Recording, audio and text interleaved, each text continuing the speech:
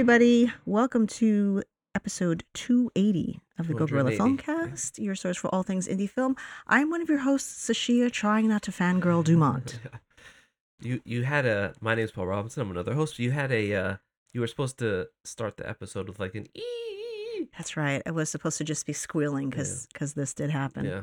You can add an effect over it. Yeah. So we're very excited today because we have a special guest. Very special guest to us. You've heard us sing his praises before. Yes. Multiple times. So please go ahead and introduce yourself. I am Robert Machoian, writer, director, cinematographer sometimes. Yeah. It's happened. Yeah. I mean, needless to say, or maybe you don't know, but we're actually really, really huge fans of your work. Thank you.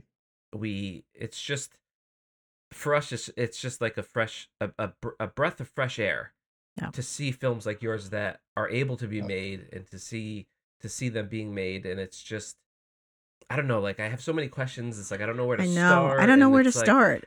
So we have the closest connection we ever got to you was that both of our films played at the same film festival last year. Oh, wow. And so Joseph Chambers was playing, and it was funny because I saw, I go through the films that are playing, and you had a cool movie, so you were in the theater, not like us. But so I saw the poster and I was like, this looks really interesting.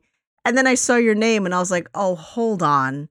I was like, this is the guy who did The Killing of Two Lovers. I was like, oh, I want to see this. And then, of course, it was playing at the same exact time that our film was playing. And I highly considered missing our block just so I could go see it in the theater because I knew we wouldn't get it by us. And I was like, oh, this sucks. And so, of course, we had to wait for it when it streamed. But I was just so excited. Is that your 6 degrees? That is my 6 degrees. Yeah, I was like, we were in a film. Technically, we were in the same film festival. I'm just saying. Yeah. So there is that. But it's like, he'll tell you I'm the first person to refuse to do a shameless plug for myself as an actor. Every time he brings stuff up, I'm like, shush. I don't care.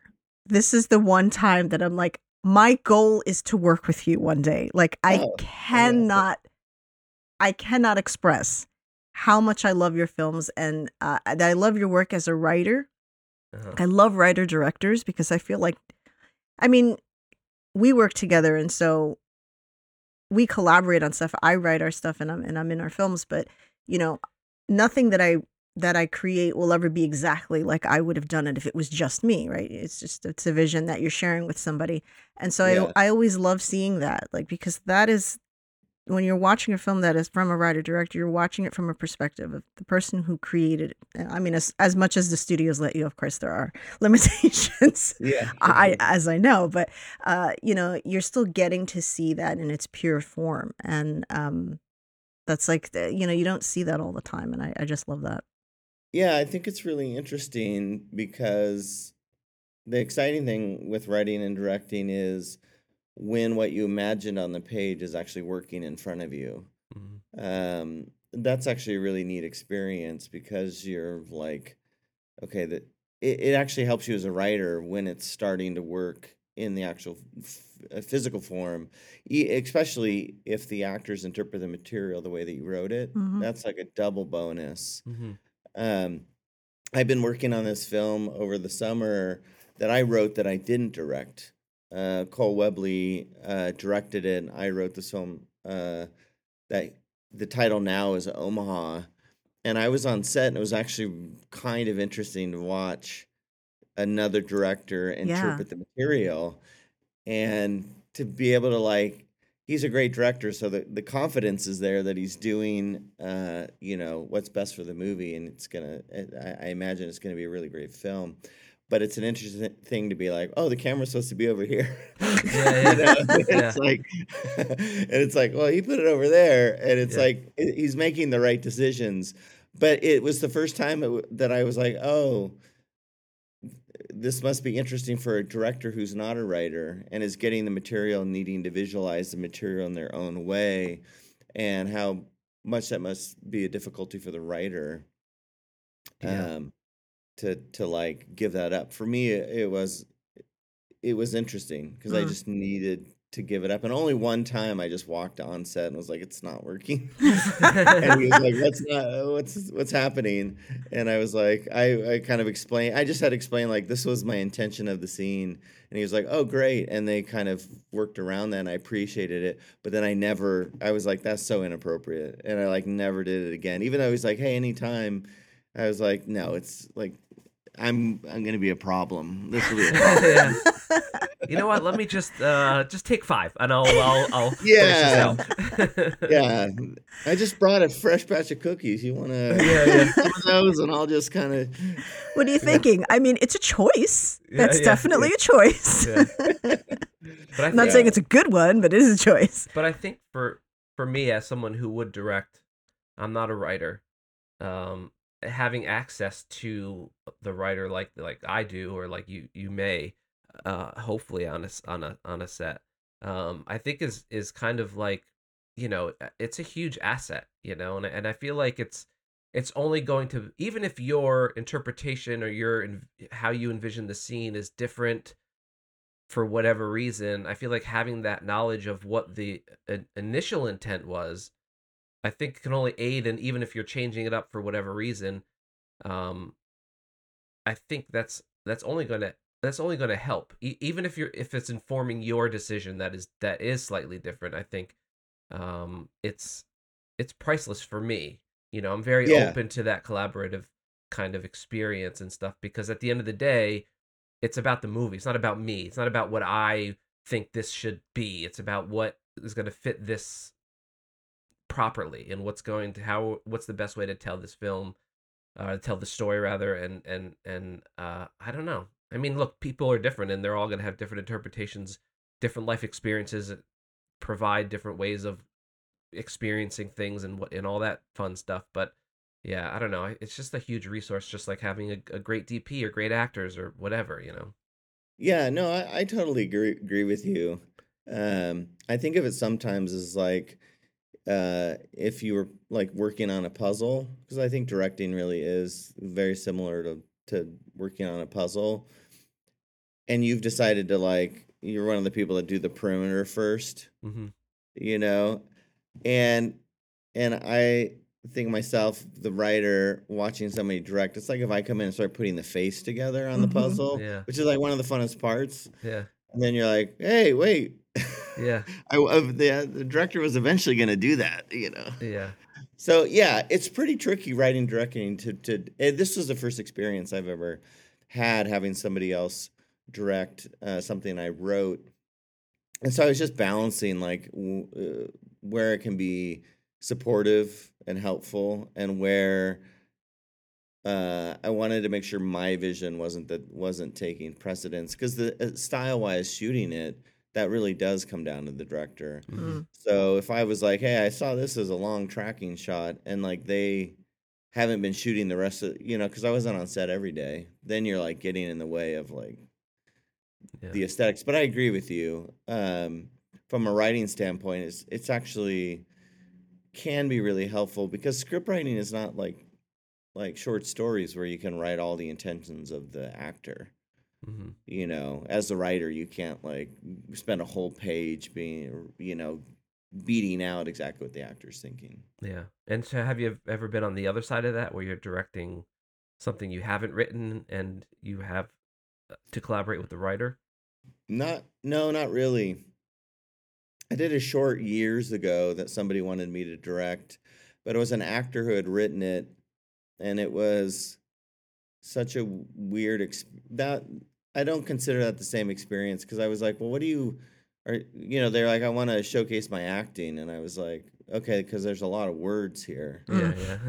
And I was like, and having experience with festival circuits, I was like, this is not totally what they don't, it's rare that they really want two people just talking the whole time and nothing being very cinematic. And I was like, so are you wanting it to go to festivals, or you just want to have it on your reel so it can help showcase? And they were like, no, we want everything. We wanted to play at major festivals. We want everyone to be impressed with our acting. And it was this whole like It was too much. Acting real, So the the film. expectations were, yeah, the expectations were all over the place. So I don't count that, but definitely that made me just want to write my own stuff. Mm. In the earlier, I'm at a place right now where I'm trying to get people to send me material, like the studios and my agent. I'm like, can you find what's out there? Hmm. And I'm kind of curious to see. There's a film they just announced with. It's called She Rides Shotgun, and I can't. It's the guy from Blackbird. The main actor from Blackbird is in Okay. that. Hmm. Um, I initially Matt Damon was going to direct that. That was going to be Oh, his like really? directorial debut. Dropped off, dropped. Like then went silent. Then Orm Overman was going to direct it. This is what I was hearing, Hmm. just reading the trades and stuff. Hmm. So I asked my agent to like, hey, could you get your hands on the script? They like talked about it 4 years ago, and no one's talking about it.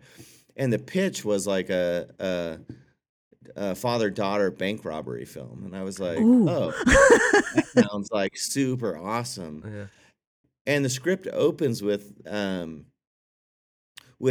I don't know how the original will be, but the script opens with the dad robbing like a liquor store. He's got not enough money, just like he's like $2 short or something like that, and he's buying like maxi pads for his daughter because she's having like her first period, Hmm. and the clerk won't he's like, dude, I'm short, but like, look Yeah. what I'm like, can you cut me a break? And he's like, no. So then he goes into his car, pulls out a crowbar, comes in and like robs the place and takes a dish. And I was like, dude, I am all in. Yeah. Anyways, the script kind of got worse as it went along, so I passed on it. It's the first script I've read that I'm excited to see the version of it because I'm like, maybe I just didn't have the director vision, Mm. and Yeah. maybe Yeah. I need to work a little bit more on like not envisioning like that's such a horrible scene, and instead in like being like, how do I work the scene to make it work? Hmm. Like, how do I? Because the writer isn't writing crappy scenes. Right. So, and if I'm interpreting it that way, how can I Right. like flip the interpretation? What was So I'm the trying. what was the genre for that? Was it like a drama thriller or It's dramedy? kind of a drama. Yeah, it's a drama thriller. It's like he just gets out of prison. He pissed off some people in prison, like to be protected. He like racked up an account, so he owes them money, and they're coming after. They're like, Hmm. "We're gonna kill your family if you don't pay this debt." So he goes, gets his daughter, and they go on the run as a result. And I was kind of, to be honest, when I read it, I was like, I was more interested in family bank robbing. Yeah. Yeah. Yeah. That interesting idea that you would like pass it down, Yeah. Yeah. like Like a maybe Yeah. you trade. had Yeah. dinner. Yeah. And that's kind of what I thought the movie was gonna be. And I had so then after I read that, I started doing some research, and I loosely found it was a father daughter bank Mm. robbery team, but the information was very small, and they acquitted the daughter on age, kind Mhm. of thing. I was Yeah. like, Mm. okay, maybe I just have to make it up. I was automatically thinking kind of like The Place Beyond the Pines, but like with family. Yeah. Yeah, Like yeah. that kind of That plus falling down, maybe. falling down a little bit, falling down a The little bit. family movie. Yeah. Yeah. So I wanted to get into so you've worked with Clayne Crawford in both of those films. So how did that start with you, like developing a connection with him? Did you know him prior? Yeah, so I had done this short. The first short I ever had at Sundance was called Charlie and the Rabbit. Um, and I had been at the festival, and I had seen him in a film called The Perfect Host, which is it's a super weird film. It's like the brother from Frasier's in it. Okay. It's about a guy who like is trying to get away, and then breaks into this house. Wait, no, I saw that. Yeah, I and it's didn't. like, I didn't realize that was Clayne Crawford. But I absolutely saw that. Yes. yeah, and it goes super weird, Yes. but it was Yes. really cool. And watching that, I was like, oh, this guy's actually a really good actor, but people don't know yet. I mean, I don't know if you guys do this. I call all it the time. fantasy football acting. Yeah. With acting, where you watch a movie and you're like, okay, that guy's definitely going to be somebody. Yes. Even though they have like Yeah. 3 lines, you're like, okay, they crushed the 3 lines. Yeah. Yeah. There were years ago, just a little tangent, but there was a short film at Cucalores Film Festival that I watched, and there was this small side character in the story. It was the main actress was from 6 Feet Under. She's also in The Servant. I Oh can't yeah. Oh remember. yeah. Lauren Ambrose. I Lan think. Ambrose. Yeah. Amber. Yeah, so she was in it, and there's this guy who has kind of crush on her from what I remember, and I was like, this guy. There's like something about this guy. Anyways, ended up being Adam Driver. I was like, Oh. Yeah. You're like, I don't know what it is, but he has it. He's got it. he has Yeah. it, and he's gonna do really, really well. And then he was on Girls, and I was like, oh, I was right. And then he Yeah. became who he is now, and I was like, yeah, this is great. So the film that Cole Webley just directed was I had written a feature that was based off of a real experience in Nebraska in 2008. They were one of the last states to have a safe haven law, like to put in the safe haven law in place, which is, that you can drop off a child in the first 60 days of having it, Mhm. and there'll be a safe environment. Well, Nebraska didn't specify age because they were like, why would you specify age? Yeah. Which makes Yeah. sense, right? You're Yeah. like, if anyone needs to bring their kid, it should be safe. And so I wrote a script kind of based off of that. The last person to get their child in before Nebraska rewrote the law was from Davis, California, where I lived. So I'm Okay. like, at the time, she dropped off her 14-year-old, and I was like, okay, what's a 3-day drive Wow. across the country with your children? And so anyways, I had written that. I saw Perfect Host, and the producers that were working on the film at the time, I was like, could you get this to him? And they could. So we met that way, and then I couldn't get the film funded. And it kind of fell apart for a couple years. And so we kept in touch, and that ended up, I had written this short that was the date scene in Killing of Two Lovers. Mhm. And it was interesting. It was like, I was like, it was 2 cameras, so like one camera was on Nikki and one was on David, and the whole film would be in 2 cameras. So you would see how they're responding to one another. Like when she goes in the house, you would see her at home, and you would see him still in the car, and all that stuff.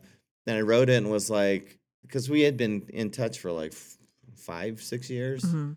and I was like, what if we don't even like the same things? Yeah. We had similarities in we both had kids that were the same age. Anyways, he responded back after I sent that a couple months later and was like, can you make this a feature? And could we shoot it in November? And that was like in August. And so I just like went to town writing.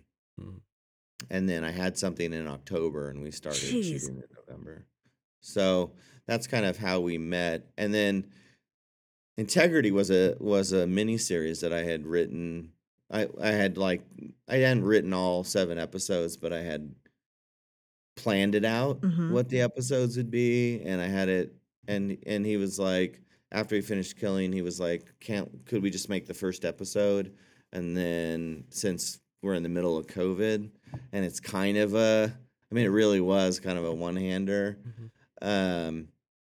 And so I had to stretch. It was initially 45 minutes, because it was going to be an episode. Mhm. And so we kind of stretched that out. And it was kind of this effort to, like, no one's going to be making films during COVID. That was the thought process. The reality was everyone held on to their movies, Yeah. and then studios still shot. Yeah. Everyone shot. Yeah. Yeah. So that following year for festivals was like the worst, because they were dealing with like 2 years like worth of material and they're still, the repercussions right now of the festivals still film, all the delays and all the things are like, you're dealing with the major festivals dealing with such an oversaturation of like of material right Mm-hmm. now. That's why they didn't take our film. I was wondering about that. Is that what it is? I like Yeah, I that. mean, yeah, they took last year. I had a student who had a film at Sundance. They had 14,000 short films, Wow. and they took 68. So you're Jeez. like, Wow. It's Wow. like everyone decided to become a filmmaker during Yeah, COVID. yeah. They were like, you know what? Like, Yeah. let's just make a movie. A lot of one room single character Yes, pieces. yeah, whole lot of that. Well, we were a single character backyard. Yeah. So, yeah. so there was that at least. Yeah. So going back into The Killing of Two Lovers, we watched this film, and And actually, what can I sucked me in just- was the title. What? Can I just quickly interrupt you? Thanks. Sure. The Killing of Two Lovers was a film, just broadly speaking, before you get into it, is like one of those films that I watched it and I was like, this film's really good. And then like a week later, Yeah, you I have to was simmer like, with it. this film is brilliant. It was Thanks. one of those like late grenade It hit you late. yeah, things. Anyway, so yeah, it was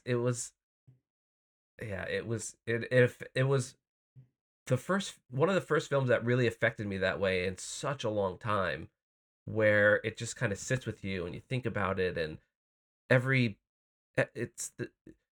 one of those films where you look at like every single shot of this film was meticulously planned out for a purpose of the storytelling versus just let's get the coverage we need and we'll just cut in between it all. This film for me was like, I don't know, it was intention behind it. Yeah, so good. it seemed intentional, but I mean, you know, you pull people in with an opening scene like that because you're like, oh, yeah. I like Yeah. I don't know if I was on this guy's side, but maybe not. I don't know. But my favorite scene from that film was actually the very end. And just that scene in the car, because as much as the tension had been building between the boyfriend, I didn't see it going where it was. And when he just started like flying off the handle, I was like, oh shit, like this is not going where I thought it would go. And then, you know, his reaction to that, just that high anxiety in that moment in the car, you know, of just like, how do you take something like that happening? Because clearly he didn't see that coming either. You know, he was kind of like, he was coming up broad chested and then wound up getting schooled. So it's like, okay. But yeah, Joseph Chambers actually hit me that way. It was the opposite. So like I Killing of Two Lovers, I was like, love this, I got it all. And then I think because of Joseph my Chambers, experience with Two Lovers, I went into this one like ready to kind of absorb in that way. Well, maybe. like with Joseph Chambers, you were just like, Excuse we us, saw we're him. gonna fan You're not even here. No. We're just, well, like, so I saw Clayton Crawford. I'm like, he used the same actress. Like, I love that. So when he works with me, he'll work with me again. I love it. And then, and then, you know, so you're going through the motion of this, and it was just one of those films that I enjoyed it, but I was so frustrated with his decision making. I was just like, my dude, you're killing me. Like, if you had just. But then at the end of it, I'm realizing after we had actually reviewed it on the show, I was like, did I seriously sit there and try to justify what I would do had I accidentally shot somebody? Because I just kept saying, just say that he snuck up on you. Just say that he snuck up on you, which is a lie. But it was totally justifiable as the audience because you want to help him and you want to be on his side. So I'm like, look, this guy is like, he's some homeless guy in the woods. He came up on me. I shot. Like just trying to come up with all the justifications that I could to get him out of You'll this. You'll be fine. This is America. It'll work. But like, and then we hit this moment where you got me for a second. I got really mad at you for a second when I was like, no. He is not going, the dude with this anxiety level is not just going about his business like this didn't happen and he's just driving home. I was like, he lost me. I'm so upset he lost me. And then boom, it was like, okay, yes, thank you. Because I was like, this guy would never survive. He could not play that off if he tried. And I loved that he had this moment because we would all have that moment of like, could I possibly act like this didn't happen? And so, but it played out so flawlessly that I was like angry because I was like, no.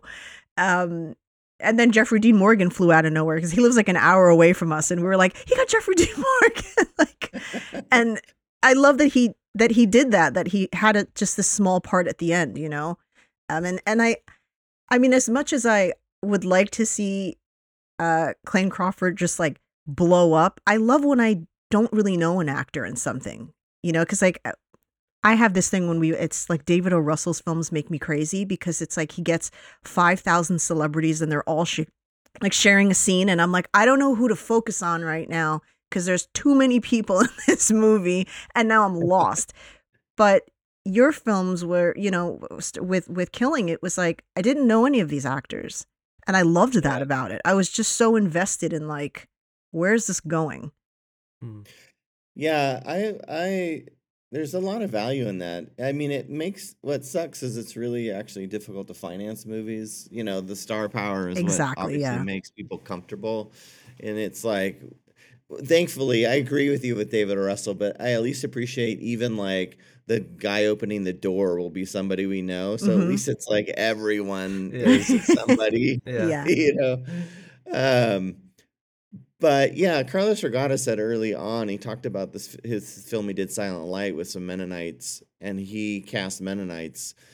And he said if I had cast Brad Pitt and, you know, Nicole Kidman, then you would see Brad Pitt and Nicole Kidman playing Mennonites. Yeah. Whereas because I cast Mennonites, that's all you can see is the actual people. And what's crazy is there's a slew of actors that are unbelievably talented, but haven't gotten there. And the stories are just countless, right? You know, you're like John Hamm taught high school until he like really made it on Mad Men, or you just hear these kind of like stories where you're like, what in the world? And I wish we could get movies more easily financed with those actors because they do. Like they allow you to just live in the world because you don't know any of their ticks or quirks or like Yeah. Nicolas Cage does great movies and awful movies, but he's always Nicolas Always Nicolas Cage, Cage. Yeah. regardless, Yeah. you know. And there arrives that point, even watching Killers of a Flower Moon, you're like, I like DiCaprio, but he's got his like I'm throwing a fit performance now Yeah. because he's been in so many movies that have asked him to like explode. Yes. And you're like, okay, this is now I'm watching. It's funny you say that because I'm a huge DiCaprio fan since I was like a child, and so it started with a crush and it followed through my entire life. But he's an amazing actor. I absolutely love him. He's one of my favorite. But I when we got to the end scene when he's in the prison and he gets the news about his kid, I said I could pick out that man's cry anywhere. Like the second he starts crying, I know that's Leonardo DiCaprio crying. It's a very distinctive cry. And so I get that it's like, did he do a good job? Yeah, but it was Leonardo DiCaprio. I always know when he raises his voice, when he laughs, like it's still that's him. For most people, the Brad Pitts and the DiCaprio. Well, not everybody could be Gary Oldman, but whatever. Yeah. But I think it goes to the bigger point of his point of like, this is what it's comfortable. This is what people know, and they want to go in. And I think that has permeated into the stories and genres themselves, right? Where you have these story beats that you have to maintain so that the audience, when a film had these story beats, it made this much money. So every film has to have these, you know, and all that. And so I feel like it's just so seeing films that you make is just so refreshing and you know, in a world where studios are afraid to take chances, and to a certain degree I get it because it's a lot of money they're putting on the line and there is a return they want, so I get the that aspect of it, the business aspect of it, but I still feel like most of the times when films make a big return, especially if they're lower budget, it's when somebody took a chance, you know. Yeah You know, like Get Out and like all those films that like you make them for like 10 million and they make 100 million at the box office and whatever. So yeah, it's a very interesting. The thing I've been talking about this last couple of weeks after seeing Killers of a Flower Moon is I'm like, we have Oppenheimer that was made for 100 million, and we have Flower Moon that was made for 200 million, and if you watch the movies, you're like side by side, you're like, okay, production value and actor, it's not DiCaprio, Mm. but Cillian Murphy's not nobody. I mean, he's definitely Right not now. DiCaprio, but is it 100? It's like, Yeah. is it $100 million more? Yeah. Right. And it's like, I really have questioned lately just the industry's going to kill itself by Yeah. consistently being irresponsible. Yep. Where I feel like there's a line of writer directors that would be happy to be fiscally responsible Yeah. Mm-hmm. and make something. Get Out's a great example. I mean, I think I don't know what their budget was. I had heard it was 4 million, but Yeah, it was really I don't low. know. I don't know what they end up really being. But he's been pretty fiscally responsible. So when you get to Nope, I don't know what the budget on Nope was even, but you can feel the responsibility in the storytelling, Yeah. and you're like, oh, this is really helpful. Yeah. Yes. Yeah. Yeah. Where if somebody blows, like It's not $100 million sustainable. Yeah. and the movie tanks, I was like, you're hurting everyone. Northman did nobody favors in the indie world. Mm. Yeah. Yeah. And it's like, it's not necessarily someone like Edger's responsibility to look out for the other independent filmmakers. Right. But at the same time, as an independent filmmaker, when you sit in that movie theater, you're like, dude, you just Yeah. the next 2 years of meetings is gonna suck because they're gonna But be then you have like, something like The Creator that comes out, and it's like, all right, like I appreciate, so much of the marketing of that film was like, he shot on this cheap camera and he only made it for 80 million, and there's tons of visual effects and blah blah blah. So I was hoping that film would gain more traction just because of that aspect of it. Whether you love the story or hate it, whatever, is, to me, was irrelevant, because I wanted people to take note of the fact that, like, Oppenheimer was $200 million and this film was $80 million, which I still feel is a little bit much, but yeah, like, how is that film more than twice the amount of this film, when this film went to all these crazy locations all over the world? Basically every frame had a visual effect of some sort in it, and so, like, I mean, that's probably more a visual effects conversation, but it's just crazy how, But like, then to your there's point, also how like irresponsible everything we've is. watched stuff and then gone, like, we go back into the budget and you're like, oh, okay, so this had a $40 million budget. Oh, and then this A-lister got paid 15 million. You're like, well, shit. I mean, there goes almost a quarter of the budget. It's just like, all right, and little things too, when we've talked to people on the show and they're like, oh, I was on this set and it was like the craft service was amazing. It was like a Venetian hour. And I'm like, is that necessary though? I mean, it's nice at a wedding, right? Yeah. Like, that's cool, I guess. I'm not paying for this. But, if you say to me, I can get you more work in quality films if you're willing to just hang out at a Holiday Inn.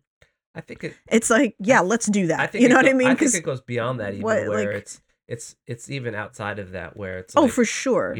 But you can still have trickles all of down. that stuff, and I feel like so much of that money, to me, from an more or less an outsider's perspective, it's a lot of that is being made in, like, decision making and reshoots because this didn't test well and this sort of thing. And yeah. I would just love to see people, like, commit to something and then find out the most efficient way to make it, and then make it that way. And then, and so maybe it doesn't do so well, but now you've only lost 80 million. You haven't lost 200 million. And I feel like it's so much more sustainable. I don't know, like, what your experience is with dealing with budgets and all that stuff.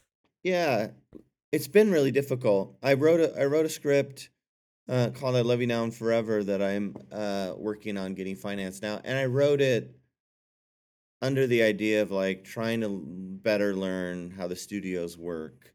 Because independent, you can live your whole life writing and then independently trying to find your money. That world is always going to be there because there's nobody, holding the keys. You just have to find somebody who has money and who's willing to invest. But all these filmmakers that I actually love, it's kind of like when people thought that the Beatles were like this rebel indie rock, and you were like, no, you're like, put all your albums came out on major studios. Yeah. they talk about the 60s, like even like what was it called? Anyways, that big festival. I'm drawing a blank on it right now. Woodstock? Yeah, Woodstock, and how that was like, and I'm like, dude, those guys are. You have like the equivalent of like Brad Pitt's Yeah. or Maroon 5 or Yeah. Yeah. it's like these are not indie people running Woodstock. Yeah. These are all Yeah. big people. And I go back and I'll look at films like Two Lane Blacktop, which is one of my favorite, and it's like, okay, that wasn't an indie. It was an indie, but like the studios were involved in that. Yeah. Yeah. And like Barbara Loden's film Wanda, which is another reference for me with Killing of Two Lovers, it's like I didn't know she was married to, Eli Kazan. So it's like Yeah. you made this indie movie for $100,000, but she had like, holy crap, the wealth of Right. knowledge. Exactly. Yeah. She could Yeah. just turn and be like, so I was wondering. Yeah. We deal with that sometimes when we'll have guests on, and they'll be like, yeah, I did this film, and so a buddy of mine knew Brad Pitt, and then he got the script to this, and it's And we're like, yeah, well, Yeah. you kind of skip over that, and that's probably the crux of, it's not the only reason you made it. If, you have talent, then kudos to you for, I don't want to shade anybody for having a connection, good on you, Yeah. but it's like, I feel like it's a big piece of that puzzle that a lot of people don't want to acknowledge, because then they feel like they are somehow cheapening their contribution to it all. Yeah, not at all. I mean, for me, this experience is trying to figure out how do I get to like the 20-30 million dollar, which feels like is the considered now the mid-range budget. That sounds like an astronomical amount of money to me still. Mhm. Yeah.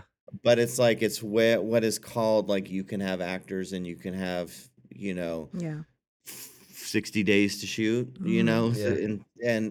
and so I'm trying to like, how do I navigate that? Because for me, anyways, maybe the way I'm trying to like justify this experiment or experience is like, there's so much great American cinema. How do I contribute to that? Yeah.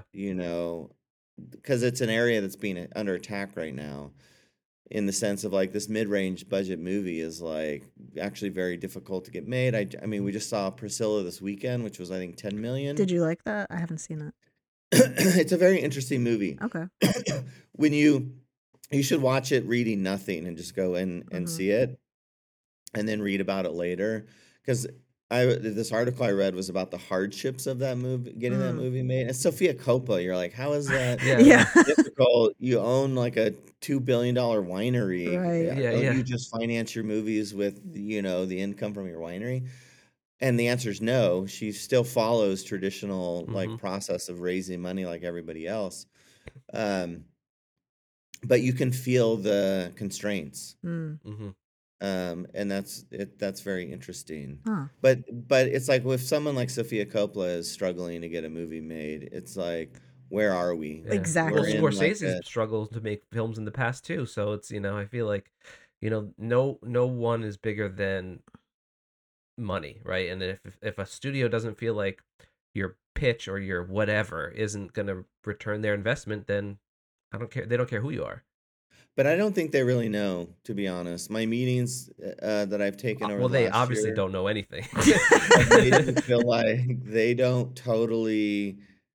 They're, everyone's looking at A24 because A24 is like getting all this attention, but A24 is doing what like Focus Films did, a whole Magnolia did at one point. It's like, which is like you built a brand. The brand was like, the movies are good so that people can just walk into the movie theater and watch it without any real like knowledge. And that means you can cast stars that aren't necessarily giant. Um, and the reality of it is like some of them make money, some of them do not. Some of them they hide, because they didn't work, and the ones that do work they push, and they're just following that like standard. But what I wish I could see on the other side, like the inside of it, because I have a feeling that the filmmakers are being responsible with what they have access to. I would bet money there wasn't like fancy catering as Right. Yeah. on Priscilla. There probably was good catering, probably really healthy food. Yeah. But there wasn't like waste. Right. That everyone on set was economical, and that you had hired a crew willing to be economical, and you're hiring actors willing to exist in that economy. And I think more actors are willing. I mean, a thing I read about Alexander Payne recently, because he's an idol of mine, and he was like, actually, big actors are looking for really good material. Yeah. He's like, it's the writer's fault for not writing good movies to get made.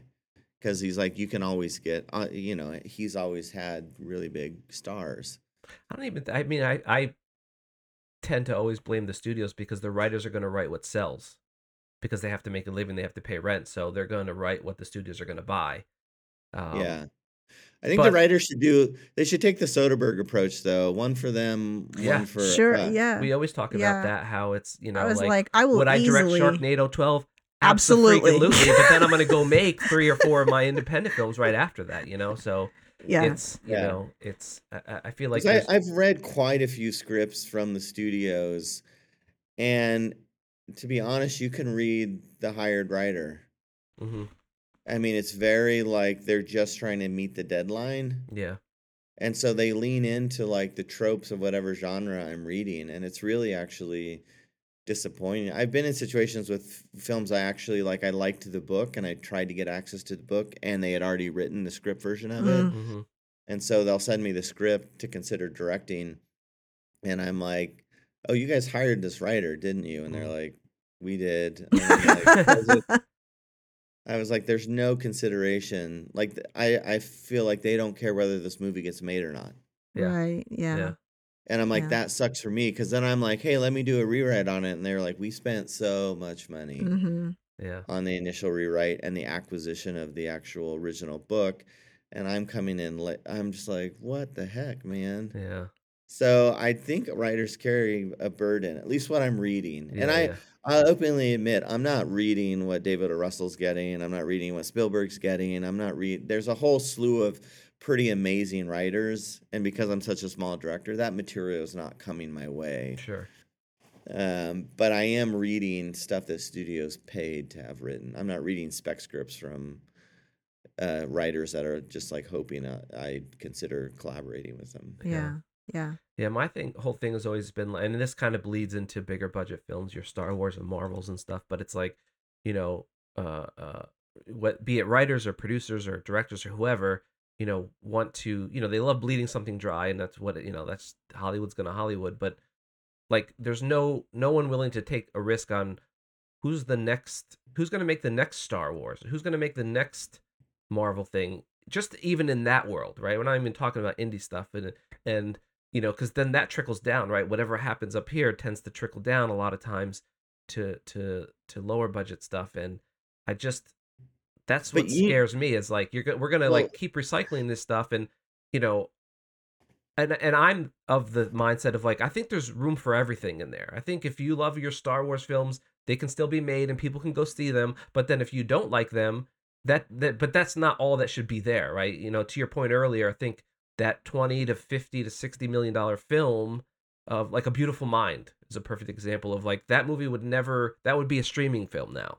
Yeah. And so like, I just would love to see like a democratization of that whole kind of thing, They're in a weird spot, and I'm not inside, so I don't know how much they're aware of it, but they are running off the nostalgia of late 30, early 40-year-olds with Star Wars and Marvel. Yes. Like, I have kids and those kids are not invested in Marvel or Star Wars. My son could care less about any of those things because there's too many now. Yeah. It's like coming into a band on their 10th album. Yeah. As opposed to like just being alive when the first album came out and you went like, holy crap, this is amazing. So there is not the same like love obsession. There isn't like 15 years of nothing made within that genre, and then it being brought back. And they're not, like you stated, they're not built. My kids don't have like, what's the movie that when they're in their 30s is going to release and they go, oh my gosh. Right. I always, like I went and saw the Michael Bay's first Transformers in theater. And I had read this article that was like, my generation is not nostalgic. And so the studios didn't want to even make Transformers because they're like, oh, that no one's going to go see it because they're not into nostalgia. Michael Bay proved them wrong, and then everyone jumped on the nostalgia train. Mm-hmm. But they've baked nothing into the young, like my kids. We watched Five Nights at Freddy's. That was the thing they were excited about. Yeah. And it's like, because they had been playing that game for like Yeah. 6-7 years, Right. and then they dropped YouTubers in it, Yep. which I Right, didn't yeah. know. And I'm like, that's their world, though. Their Yeah. world is YouTubers. Yeah. And I was like, you guys are not, you're not building the crop. Right. Yeah. And then the other aspect that's like crazy that I wish they would consider, that I don't know if they're considering as well, is my children have seen more movies in the like my 16-year-old has seen more movies in his 16 years than I ever did at that age. Yeah. Oh yeah. Because I was still having to go to the theater or rent from VHS. Mm-hmm. Mm-hmm. And he'll sit down, like he sat down last month and just like revisited Jim Carrey's catalog. Yeah. So the new movie that isn't sitting in the theater right now is also competing with Liar Liar. The movie that's streaming is competing with Ace Ventura. And As like they should, because those are classics. Yeah. We weren't having that same, I wasn't having that same competition. Right. When I walked into a Blockbuster, it wasn't a million possible titles. Right. Yeah. It was like the current movies, there was like the 4 or 5 things that had gone to Sundance and done really well in a Magnolia or a studio like that had bought them. And then it was like the older catalog. And I didn't even know, you would have to, like, someone would have to tell you, like, oh, you have to make sure you see Apocalypse Now for you to, like, go see that. Yeah. And so it'll be interesting 20 years from now, because I'm like, you guys are not, and the Marvel and the Star Wars thing, people keep saying it's dying. It's not necessarily dying, but it's dropping. It's like the second week of a movie, you know, and they're like, oh, it dropped 54%. Mm-hmm. Yep. It's like going from, you know, it's not making $1 billion in the first month anymore. It's like, okay, I make $1 billion over 6 months. Yeah. And Plus, I mean, just real quick on that, I think the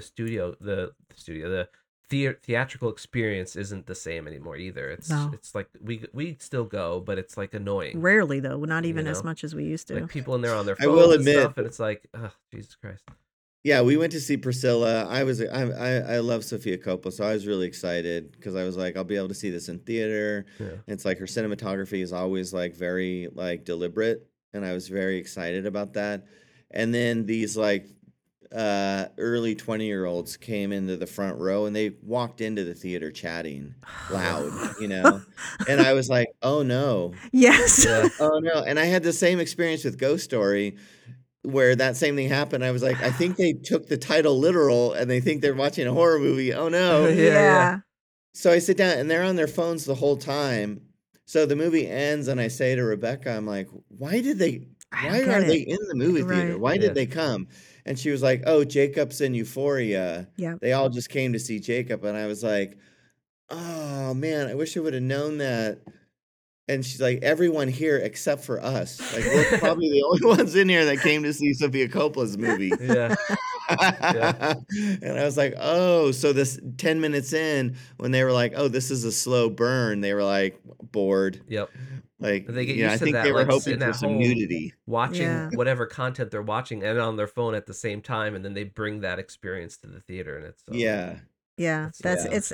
but like to the Star Wars comment, I mean, it's proven even in that I was a kid that just sat down and watched movies all day. My sister and I are 9 years apart, so I was almost like an only child, and it's like all I did was watch movies. I had drawers and drawers of VHSs, and I would just watch the same things over and over again.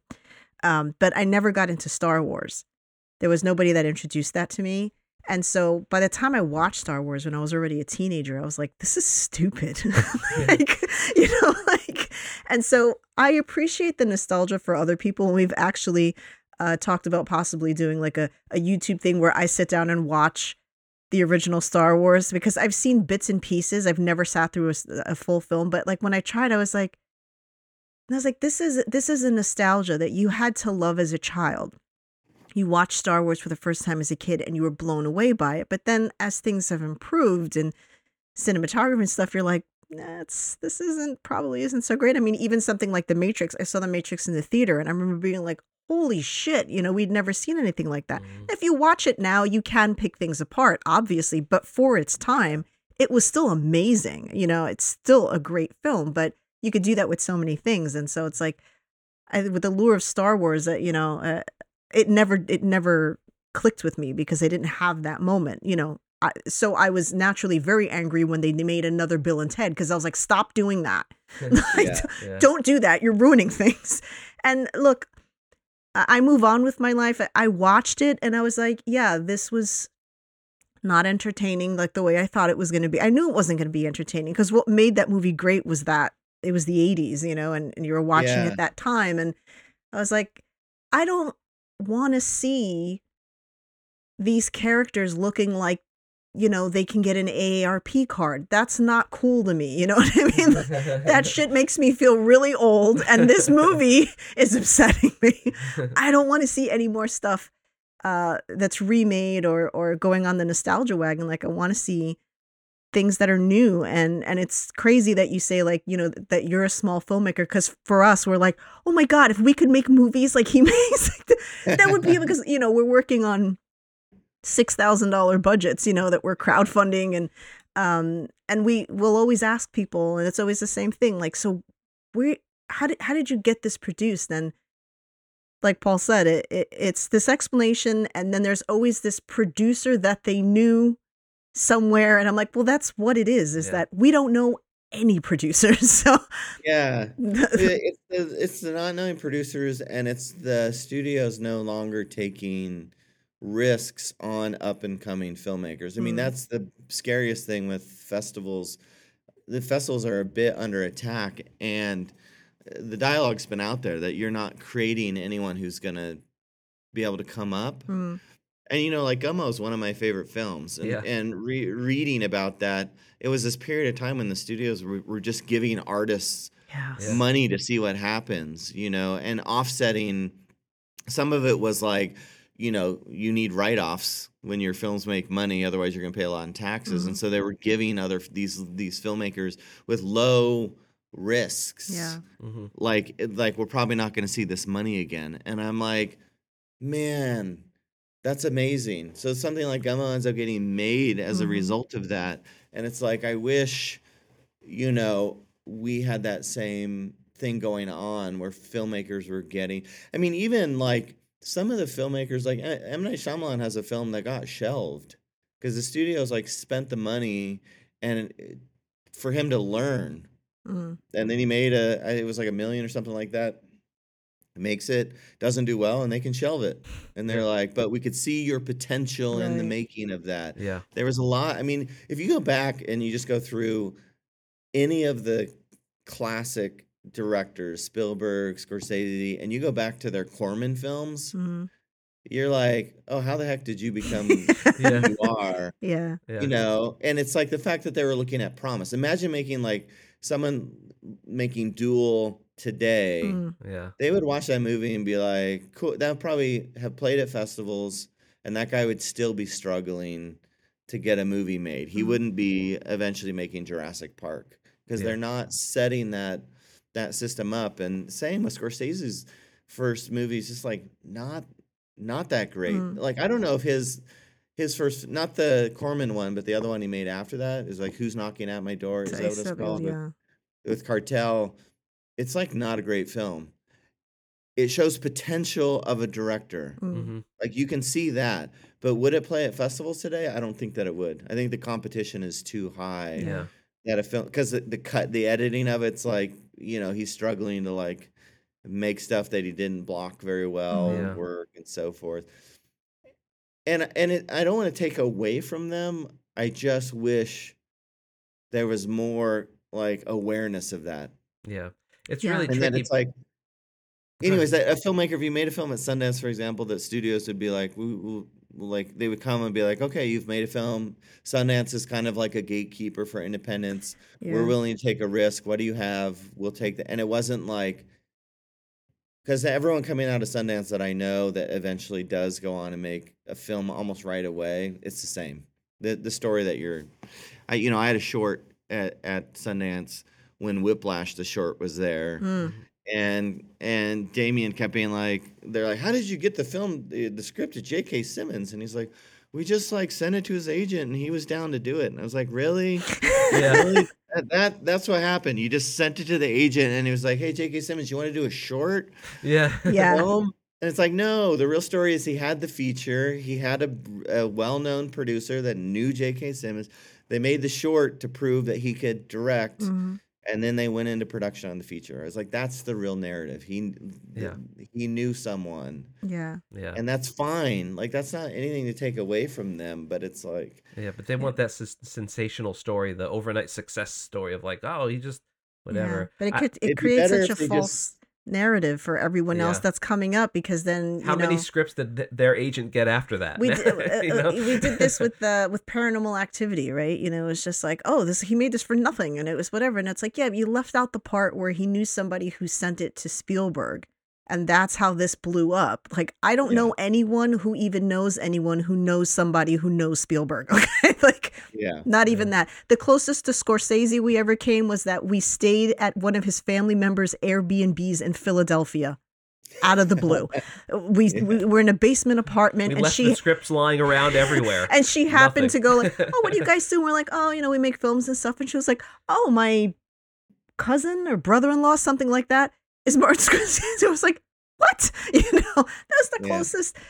Just a happenstance that happens. But yeah, it creates this weird false narrative that it's like, oh, if you just make something good enough, you'll be discovered. And that's where we just stopped. I mean, look, it's always something I hope happens, right? It would be nice if somebody sees your work or sees potential, sees something that you're in and goes like, hey, I think you would be great for this.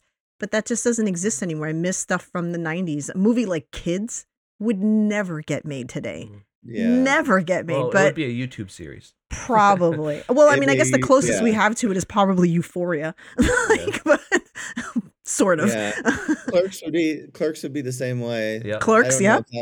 don't know if that would play at a festival today, but it would definitely like go viral on YouTube. Yeah. Yeah. But I Um, think it's because things are so much more obtainable now, right? Like back in the day, if you made a film, if you're Robert Rodriguez and you make a film, not many people knew how to even like work a camera or to develop a film or any of that sort of stuff. So you're already in a class that is pretty isolating at that point. And so, but now like you can go to Best Buy and grab a DSLR and I'm aging Yeah. myself with the Best Buy reference, but you could just Radio go- Shack. yeah, you can go to Radio Shack and get yourself a DSLR and make a film and put it on YouTube, and maybe it'll get so I think like there's the benefits of that is that things are more accessible, and so there's more opportunities for a lot of people like us possibly to get out there and whatever, but then there's also a ton more of stuff that we have to fish through to be seen, or There's so much it's competition. just so much. There's Yeah, so much more competition. Yeah. yeah, it's very tricky. The democratization is really exciting.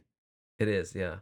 But what's interesting about that is the result of it is you run the same risks as a studio. You end up in the same risks as a studio, in the sense of you could just like raise $40,000 and make something so bonkers because you're like, I've got no limitations. And so I'm just going to make, this thing I've always wanted to make.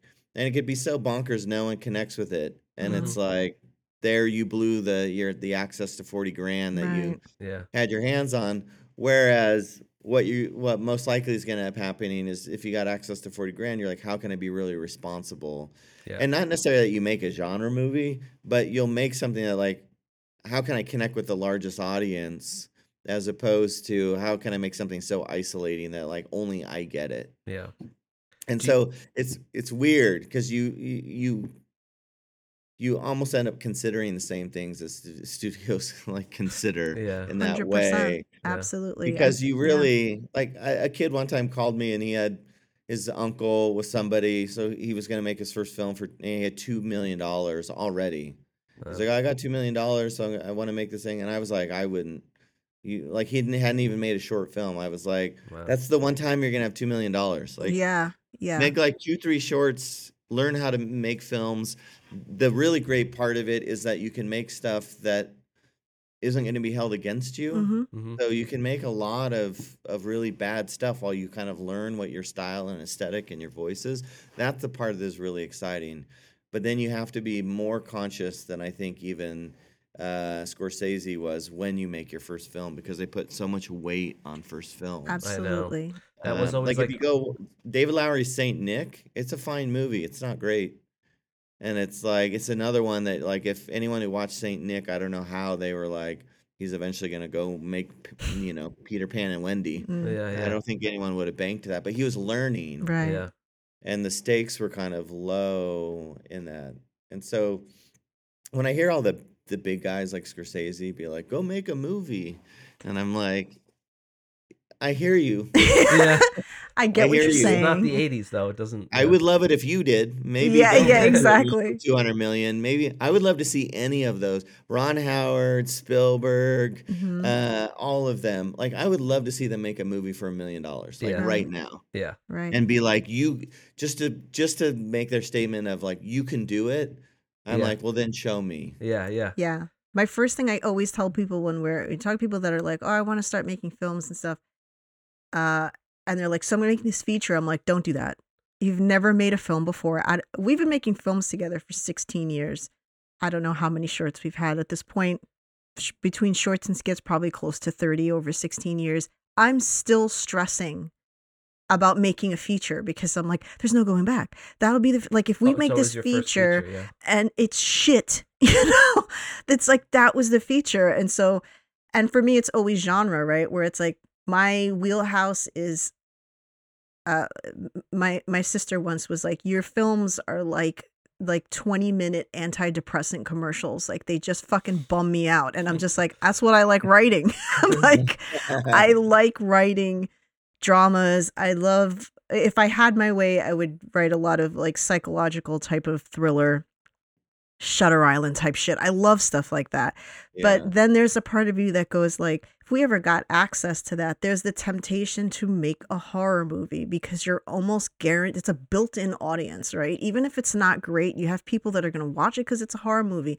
And I like horror movies, but I don't love, especially modern horror movies. So I'm like, Yeah. it's that toss-up. Like, do you make something that you don't really love or believe in because it's what could potentially get your foot in the door? What if you still fail at that? It's such a gamble. And what I like so much about your films is that, like, I can watch your movie, not just because you've worked with the same actor and so I recognize him, but you have a look. You have worked with Oscar Jimenez, which we're actually having on the show. Awesome. We're interviewing him next week, I believe. You guys work great together. He, as a DP, you're like, it looks like they work great together. Yeah. Maybe they hate each other. Maybe they hate each other. I don't know. But Yeah. you watch his cinematography and you're like, that guy's got to look.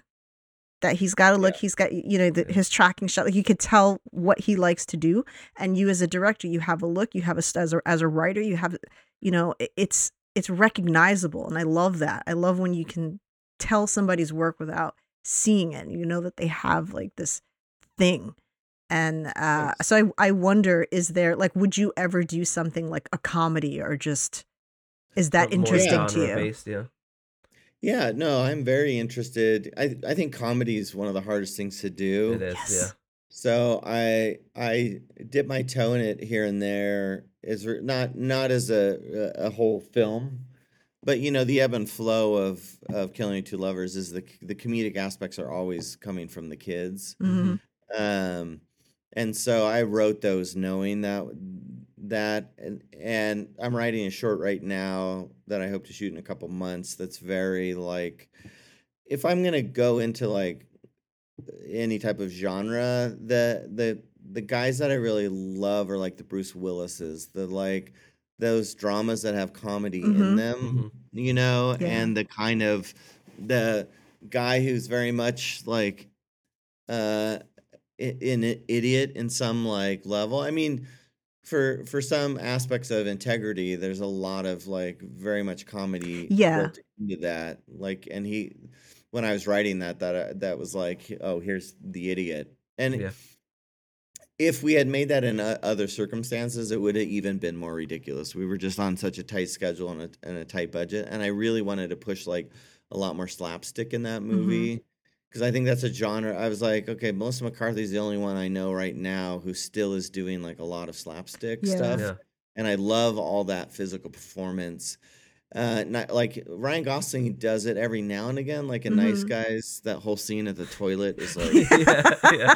is unbelievable. And Yeah. I was like, this is amazing. Yeah. Even later when he rolls down the hill and he like lands next to that dead body. Yeah. Yeah.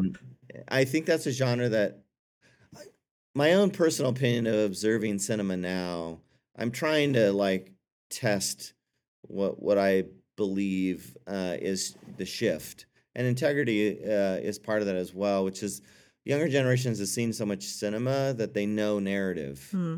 Like the problem with the creator wasn't the movie, it was that we already knew what the narrative was. Yeah. So you're just waiting for that narrative to arrive, Mm-hmm. and it pretty much arrives right on point. Mm. Yep. And it ignores other aspects. Like it's an AI that can learn immediately, so Yeah, it's not yeah. a kid anymore. Yeah. True. Yeah. But it's like so. But I put on the good, the bad, and the ugly, and my kids watched the first 5 minutes of that. Like we were running somewhere, and I just wanted like the kids are getting ready, and I was like, well, I'll put this on for a minute just to rewatch parts of it.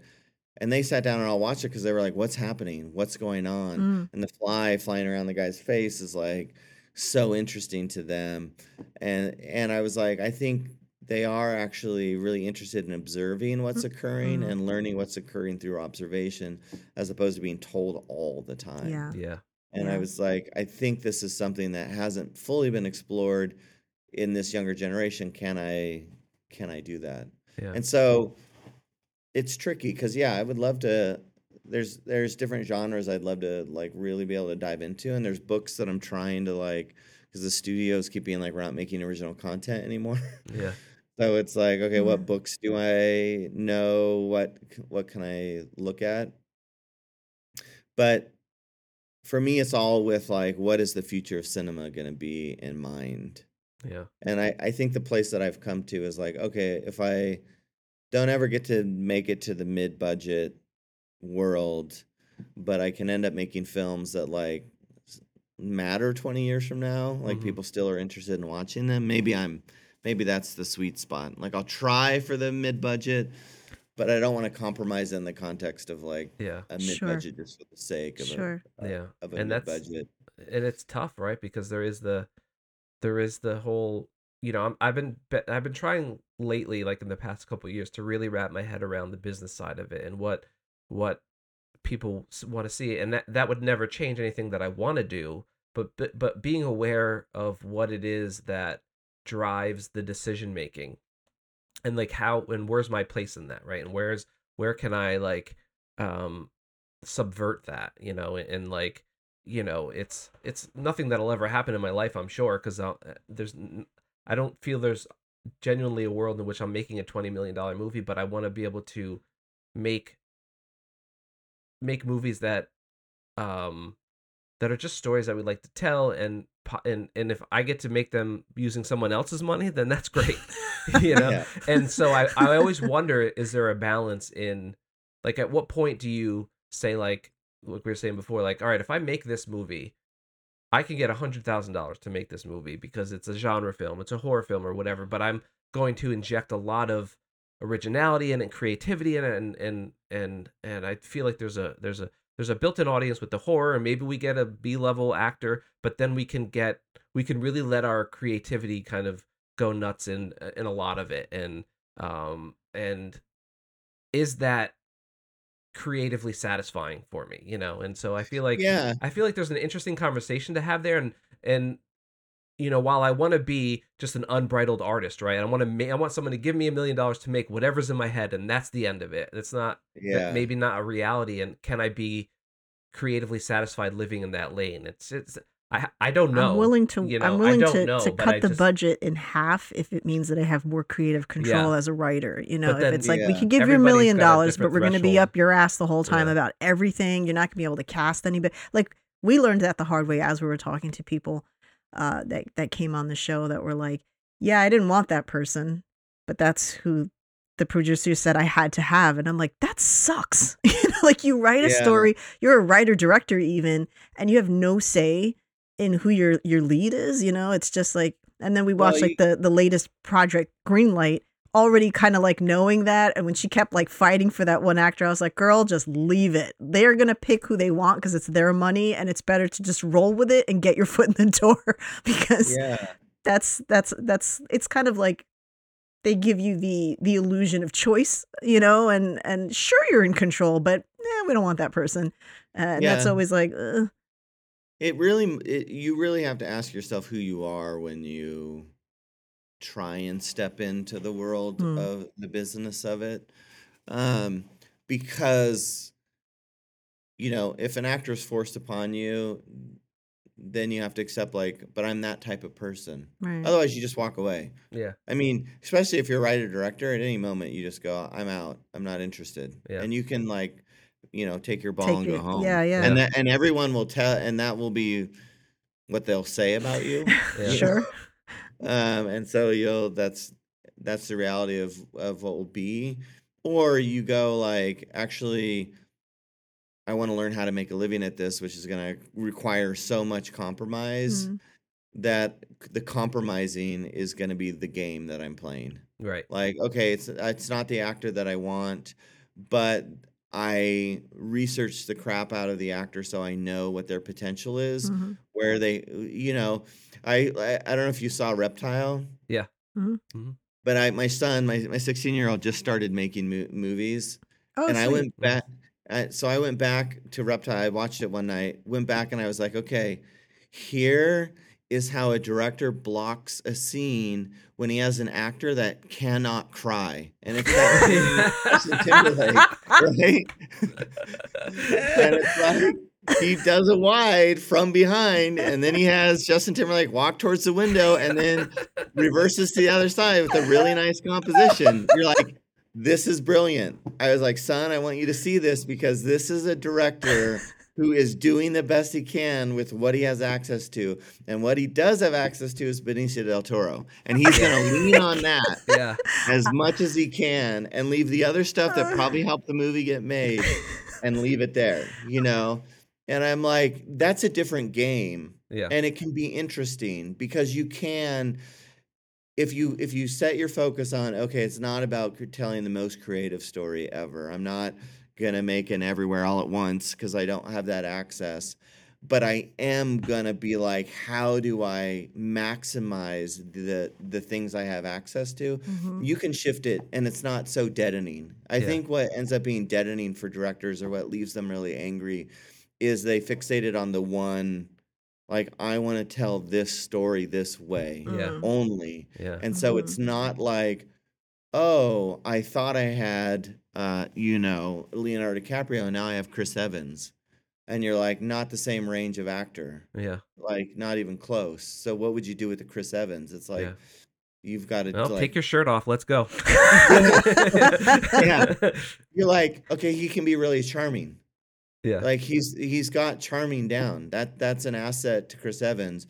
And maybe it's a serial killer movie, and you're like, crap, I've got to go use his charm now. Yeah. And you have to reinvent the way the movie was going to be told. Whereas if you're dealing with a DiCaprio, you would be like, now there's 5 layers. There's going to be the mask that he presents himself, and then I want to see the gears internally that are working on, and so that when he's saying something, the audience realizes he's saying something else. And that's the scene I'll show sometimes. Daniel Day-Lewis in There Will Be Blood, when Paul Dano comes in and tells him what he's going to say at the well. And again, if you watch that just blindly and you're not paying attention, he's like, okay, yeah, that sounds great. Yeah, sure.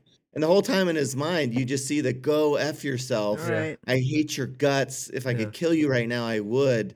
So then he goes out and takes the little girl's hand and says everything he says. And you're like, that's because you have Daniel Day-Lewis. Or even in Reptile, with Del Toro, like, we talked about that film, and it's like I only laughed that hard because you, we went into this whole. yeah, I'm a huge Del Toro fan, and I love that man. As soon as I saw Justin Timberlake, when I saw the poster, I was like, "Fuck off!" Like, what? How does this happen? And then internally, I went, I would love to have been like in Del Toro's head when they were like, "So your scene partner is going to be Justin Timberlake," and he was like, "Really?" But then he was like, he was a producer in it and stuff. So I was like, I would love to be a fly in the room to see how the hell this came to be, because I don't understand how this guy still gets cast in things.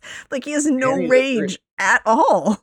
Yeah, and a first-time director. I mean, I listened. He's on the Deacons podcast talking about it, oh yeah, and Oh, really? it's kind of neat to listen to because you're like, oh, Del Toro is very gracious yeah, Mm, as an actor. He could have just chose to be a problem yeah. and been like, this director doesn't know what he's doing, and this is going to be a shit show. Um, and my interpretation was he did the opposite, leaned in, which is why he probably has a producing, and I think he had a little bit of a writing credit Yeah, I on think it. so. Yeah. And I was like, I think he went He was probably like, and this isn't going to work. and with his kind of authority Yeah. as well, which is really interesting. I once read this book that was about first-time directors. It was about their first films, and I can't remember. I don't know if it's the director of Five Easy Pieces. I can't remember who it was, but he was talking about doing this movie with Jack Nicholson, and they didn't have the budget for like some things. So he's like, "Look, I don't need a trailer." And so just don't give me a trailer. And the director was like, I didn't realize by me saying that I was okay not having a trailer, that to the producers it meant you could take advantage of me. mm, And Mm, so he's like, I ended up getting manhandled throughout the project until Jack Nicholson was like, went to the producers and was like, cut it out. Like, wow. cut out what you're doing. Like, wow, stop it immediately. And he said it was because of Jack Nicholson he was able to regain control of the movie because he just wasn't an aggressive director in yeah, that way. And this is tangent on Reptile, but it felt that Benicio did the same thing. yeah, That he was Mhm. like, I'm gonna protect the director. I'm Mm, gonna like make sure he doesn't get screwed over. And as a result, it's a pretty decent movie, yeah, as yeah. a result of it. I mean, it's a genre, kind of what's gonna happen all Yeah, yeah, the for yeah, time. sure.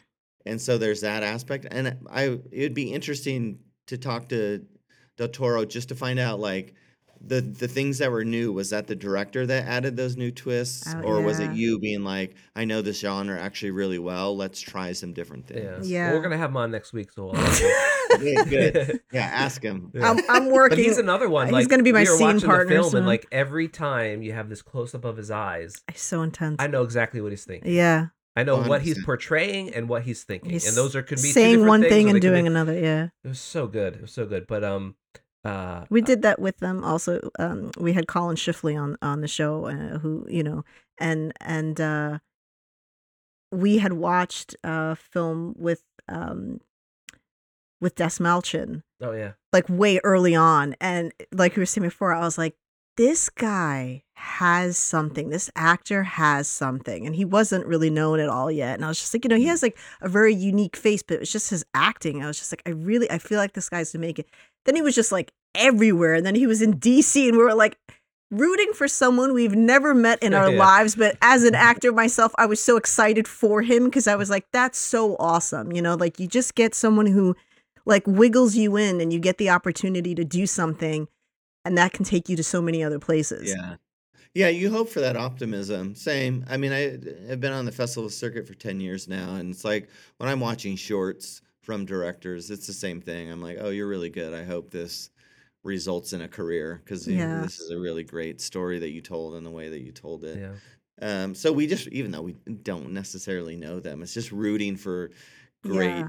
great people because there's such a plethora of bad cinema, oh yeah, and the bad cinema is normally used as the reference, right? always, yeah, Always. yeah, Yeah. It's like they're like genres are there, and you're like, oh, but I want to tweak it, and they're like, yeah, but it's better if you keep it this way, and you're like, no, there's like 70 horrible versions of that movie, yeah, and it's like, and you have one that you're referencing, and I yeah, got the reference, but normally, even in the genre films, they did something different. yeah, Like Yeah. we recently watched Talk to Me, which is very genre I haven't horror, seen it yet. yeah. We're but gonna it's like they did it differently in a way that like to the point like some of it even is like there's not a lot of jump scares in that movie, but what they do is like they when things are scary they hold longer than you want them to, Mm, so they don't give you the relief you want, Yeah, so yeah. you're right. just sitting there screaming scared.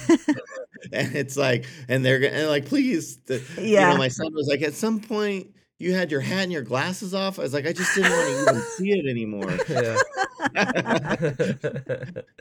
And it's like that breathed new life into like what is a very kind of genre driven Yeah. piece. So it took me a long time to watch that movie because I'd heard it was like they had 824 had signed on this YouTuber, never made a movie, and was like, Yeah. let's go make. And I was like, ah, good for them, but Yeah. I'm totally the same, and I have several people ask me like, "Have you seen it yet?" I'm like, "No, I will." Like it's just, Yeah. I will. It's fine. I'll watch Begrudgingly, it. I'll watch I'll it. begrudgingly watch this, but yeah. like I on the horror aspect, like what I would love if someone said, "Hey, okay, you could write horror," I would want to write something like Tucker and Dale. Yeah. Like that to me, like I still watch that movie. I'm like, this was fucking genius. And of course, I mean, you have them together it was amazing. The casting Yeah. was amazing on that. Yeah. But I mean, it's like, look, you've got the blood, you've got the gore, you've got all that, but you have this amazing chemistry and comedy, and it's not intentionally comical. It's played comically. I mean, of course, you have Yeah. the outrageousness of how they die, which is intentionally comical, but it's just the way that, a line is delivered that you're like, that may not have even meant to have been funny, but it was just Yeah. the way that they Well, delivered that's that a was perfect example brilliant. of like a great comedy where there's no wink to the camera, right? They're playing Yeah. this. They're playing it straight as those characters, and those Right. characters just happen to be ridiculous. Yeah. Yeah. And that's what I love about You're a it. good looking guy, more or less. And I love Yeah. the thing I love with that film is that they took that film and then they made a 20-minute version, which is just from the kids' perspective, which Yeah. is an actual horror film. Oh, that's amazing. That is so funny. Yeah. I wish they did more stuff like that, Yeah. but it's like, I don't know. Yeah, it always is about, what's interesting about filmmaking in general is that there's this massive dichotomy of like independent to, billion-dollar movies. And so Yeah. it's like they don't they really, and it's when I say most people when I'm in meetings and so forth don't necessarily know what they're talking about. I don't mean it in like the negative context. It's just the uncertainty of like why something does well or doesn't Right. do well is really unknown now. Mhm. Hmm. And it's interesting because years ago I read this article, they had built this algorithm. It was they could feed songs into it, and then the computer would tell whether the song was going to be a hit or not. Hmm. And they had done it with the first Maroon 5 album, and after the Maroon, it was just one of their tests that they did in the article, and every song that it said was going to be a hit on a Maroon 5 song or on that album had been a hit, Mm. and then the other ones that it said wasn't had not been. And so what was really interesting, it was the algorithm couldn't predict that the song was going to actually end up going to be a hit, but it was 100% correct if it said it was not going to be. Right. Oh, right. So there was this like there were other variables outside of the computer's control, which is us as viewers, whether something went viral or something took off, but they could like feed that through there. And I feel like that is necessarily how the industry is functioning right now. They're like very uncertain. Like I've talked about doing a horror genre type film in a couple meetings, and the response has been like, "Oh, that'd be really interesting. We'd love to see what you would do in that genre. Just don't do Michael Haneke because his films don't make money." You know? And I was like, dang, why is everyone picking on Michael Haneke? Jeez. Like, those are brilliant movies, But it was like, that's an interesting, like context. So I Yeah. think they're like uncertain of how a thing can go on to be Yeah. Mm. the Well, that was the big whole war hit. over AI with the writers and now the actors is you can feed all of these successful films and their screenplays to an AI and have it kind of replicate a lot of aspects of the script that for whatever reason is successful, or that are comfortable to audiences or whatever. And so I think brilliant. I don't know obviously the details of the new contract, but I feel like that is not an issue as of right now. But I feel like the studios are just kind of chomping at the bit for that, because they want to invest $100 million and make 500 million in something. To them, It's gonna actually investing $1 million into something that makes $10 million is great, but investing $100 million into something that makes $500 million is obviously much more appealing. So it's the dialogue about AI that will be interesting is not necessarily coming from the studios. I'm glad the WGA fought against that. The question will be how many writers feed their ideas into a ChatGPT type thing that kick out a 90-page script, and then they just go in and tweak that script. That when that dialogue was going on, I was a little more like, how many of these writers are going to? I mean, I work in academia, and letters of recommendation, like any academic paperwork, I try and use ChatGPT because I'm like, it's actually a waste of my time to do that. I think what AI will never be able to do, though, is really have a pulse on what's happening. Like, no. Get Out. If Get Out came out 10 years ago, probably would have bombed. But it came out at the height of like this social dialogue, right.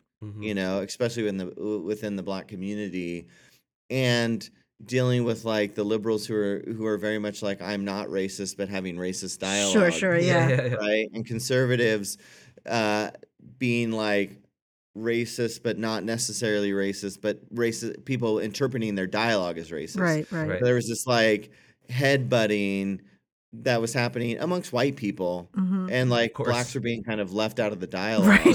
They're happily having it. And then he writes this movie that's like very much like on the pulse of that. Yeah.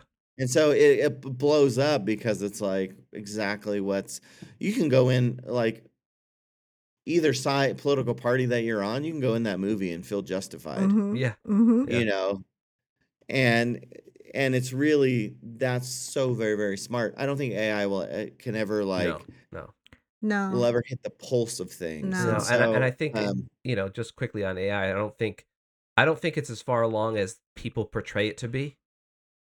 It's just a fancy algorithm that takes information and then replicates it in some way, and it's not like going to take over the world in 10 years or whatever. Maybe 50, but not funny 10. Story. A friend of ours had sent me, just like randomly, was like, hey, I can I send you a story idea? And I was like, sure, like send it over. And I'm reading this whole thing, and I was just like, yeah, I was like, it's, he's not a writer, so it's just like, I mean, it's, he's like, what do you think of this? And I was just like, yeah, I mean, I was like, I know where it's going. It's familiar. I've seen this before, this and that. There was nothing special about it, but it was definitely something that was like, yeah, I could see that. And he's like, yeah, I typed this into AI and this is what it came up with. And I was like, this is exactly my point. Was like, did it do its job? Yeah, it created a story, but it didn't create anything unique. Yeah. Because it can't. Yeah. It's not going to be able to go in depth into things and go into a creative mind and go like, well, what if I did this or what if I did this? But you can have a writer that will take that, tweak it. And what's funny to your point, though, is that if AI did do that, if it could eventually arrive where it had a good idea that subverted what was standard, it would get rejected by the studios as well. Yeah. Right. What is this garbage? Yeah. They would throw it out. They're like, what? A unique approach on this? No. You didn't spell the entire ending out? What are you talking about? Yeah. Because at the end of the day, it's human error. Human decisions will make the end kind of decision making, unless, which is what Elon Musk kind of argued. Actually, AI could replace the CEOs of corporations more easier than it could ever replace the creative writers of that. So it would be very interesting if we were actually, as writers, we were feeding our scripts to getting the rejected by AI. It's like, this thing's got a shot. I mean, you took this really interesting, like you subverted this idea. That's actually really new. There's only like 17,000 movies like that, opposed to this other idea where there's 20 million. Yeah. I don't know if you guys have seen Past Lives at all, Past but lives. the thing that I've said about Past Lives, because it's a it's a film where a past lover comes back and you're worried there might be an affair. They wrote that movie exactly how you want to experience that movie. So Mm, there's not the person lying to the other person okay. and like going behind their back and having a dinner with this old lover. It's like she tells her husband immediately. Mm, And so you just get to experience the whole movie. And I loved the film and I was like, it's weird that this is new. Like the Right. sure. refreshing thing is not there's no lie Right. in this story, which is normally the trope of a romance Yeah. type film is that there's a lie somewhere. And I was Yeah. Yeah. like, no, they subverted it by so simply. Yeah. Um, So, before we let you go, is there? So you're working on a short now? yeah, I just finished a short that I did with Lauren Cohen called "I Can't Be Sorry," which was based off of my oldest sister. Um, And so I finished that short with her and I submitted it. We'll see. The festivals are so competitive, as you both know. Yeah. So we'll see if that gets out in the world. And then I'm writing another one for a friend of mine who's an actor. We've been wanting to work together, and I was like, well, let me write this to try and step into this kind of comic. Mm-hmm. I'm Oh, like, cool. could I write? Can this be a comedy? Um, and while all this is while trying to get a feature, like trying to figure out how to work with studios. Right. Hmm. Because that's when you're trying to find sustainability as it relates to like making a living and make movies. Yeah. It's like you have to eventually engage the studios unless you're somebody, Was that like difficult when you did kill the Killing of Two Lovers, and with, I mean, you already had that one, so when Joseph Chambers came, I'm assuming you were able to bring that along with you, but was that a difficult process? the budgeting. Yeah, when you were The doing pitching Killing, it, I guess. yeah, Yeah. pitching Killing of Two Lovers, like, was that Yeah, difficult? Killing Two Lovers. I ran the benefit of Klain being on a TV show, and so he had Mm, some disposable income that he was willing to put into the film. It's rare that an actor is going to invest in a movie. No one recommends that for an actor. That being said, it was 25 grand, so it's a lot of money, but it's not a lot of money Right. it Right. can be a yeah, tax It's a lot of write-off money for for us, some but not people. for a film. Yeah. right. Yeah, for film, it's almost nothing. Yeah. So it was working within that constraints. The risk was we Wait, didn't the have whole film was 25,000? so our on-set budget was 32,000 total. He brought in 25 and then Odin, the other producer, brought in some money. Holy shit! Jesus. Um, Like, and then what ended up we shot the film and then we didn't have post-production funds. And it was tricky. I was okay doing that because I've done sound. hmm And I'm like, okay, the sound won't be as professional as we eventually got, but I know how to hit the sound levels. hmm And Hmm. we might be able to pull the money, as I could be close to 5 grand in mix. We could probably pull that if I did all the sound work. And then I was able after we had the film uh, finished, then I was able to bring in this company Soro, and they put in the post production money, which was 30 grand.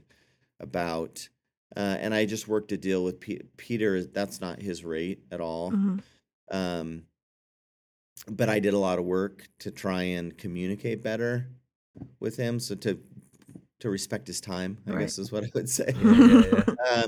And it was radical enough for him too that he was excited. Right. So in total, it was about 65,000. That's amazing, though.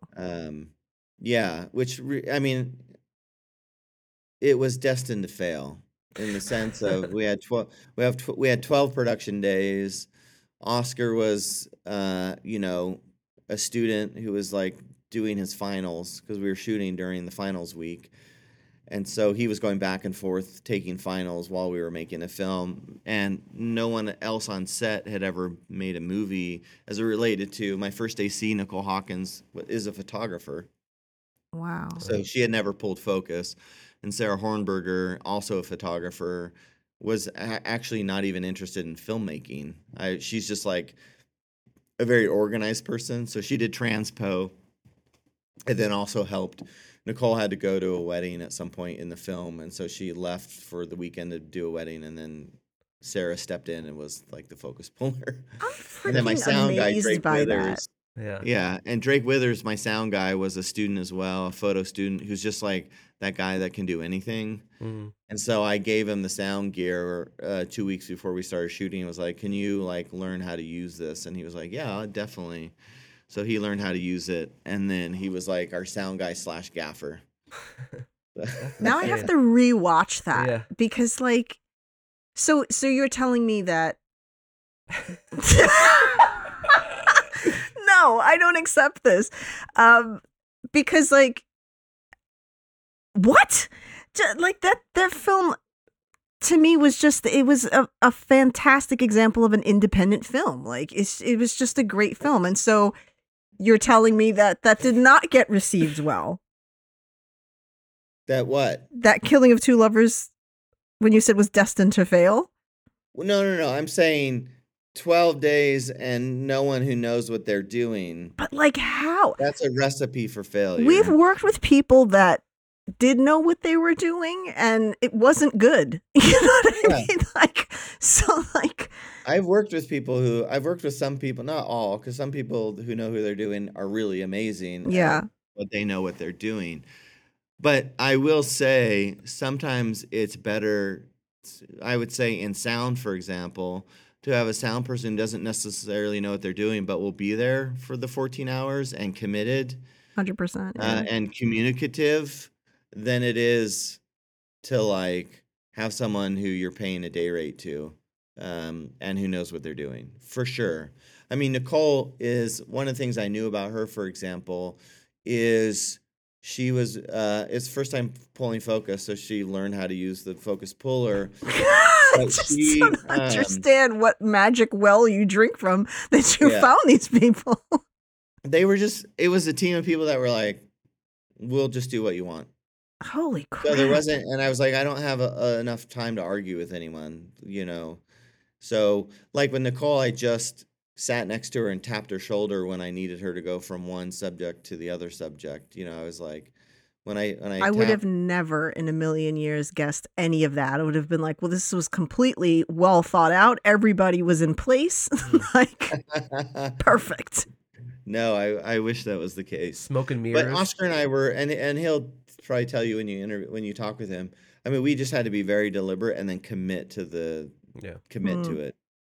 It's like if we were going to do this in a one take, we got to commit that it's a one take. Right. We cannot allow any room where someone says, where an actor's like, let's just get it at a different angle and get the coverage. And it's like, we're just not gonna. Right. There were a couple areas where we got kind of safety stuff because I knew what we were going to do. So for example, like when it gets hit, I was like, it's going to be more interesting if we hear what happens to him as opposed to see what happens to him, you know? And so we shot on the other side where you see David dragging his body to the car to pull himself up. But I'm like, that's actually really less interesting than listening to the gravel, like as he slowly drags it, because it's worse. Right. Visually, it's going to be worse for all of us than the actual reality of that. So we shot the other side, but I knew we wouldn't use it. There were a couple things here and there that we like did just to be safe, but most of the time we're like the argument. There is nothing but that. Oscar's on and I are on a golf cart, and I'm driving it in and out, and I'm kind of whispering, follow this person, follow that person, and then now we're going to be in a 2-shot while we're driving. And the worst thing about that scene was that one of the tires had blown out because it was so cold. And then our liaison, the guy that was there, had fixed it, but as a result, it had a squeak. So as I would pull, it'd be like, and like I had, like one of the takes, I had to be like, I know you guys are gonna hear this, but we like, trust me, like we need the dolly. Yeah. Like to just do this on a wide only isn't gonna work because there's so much nuance.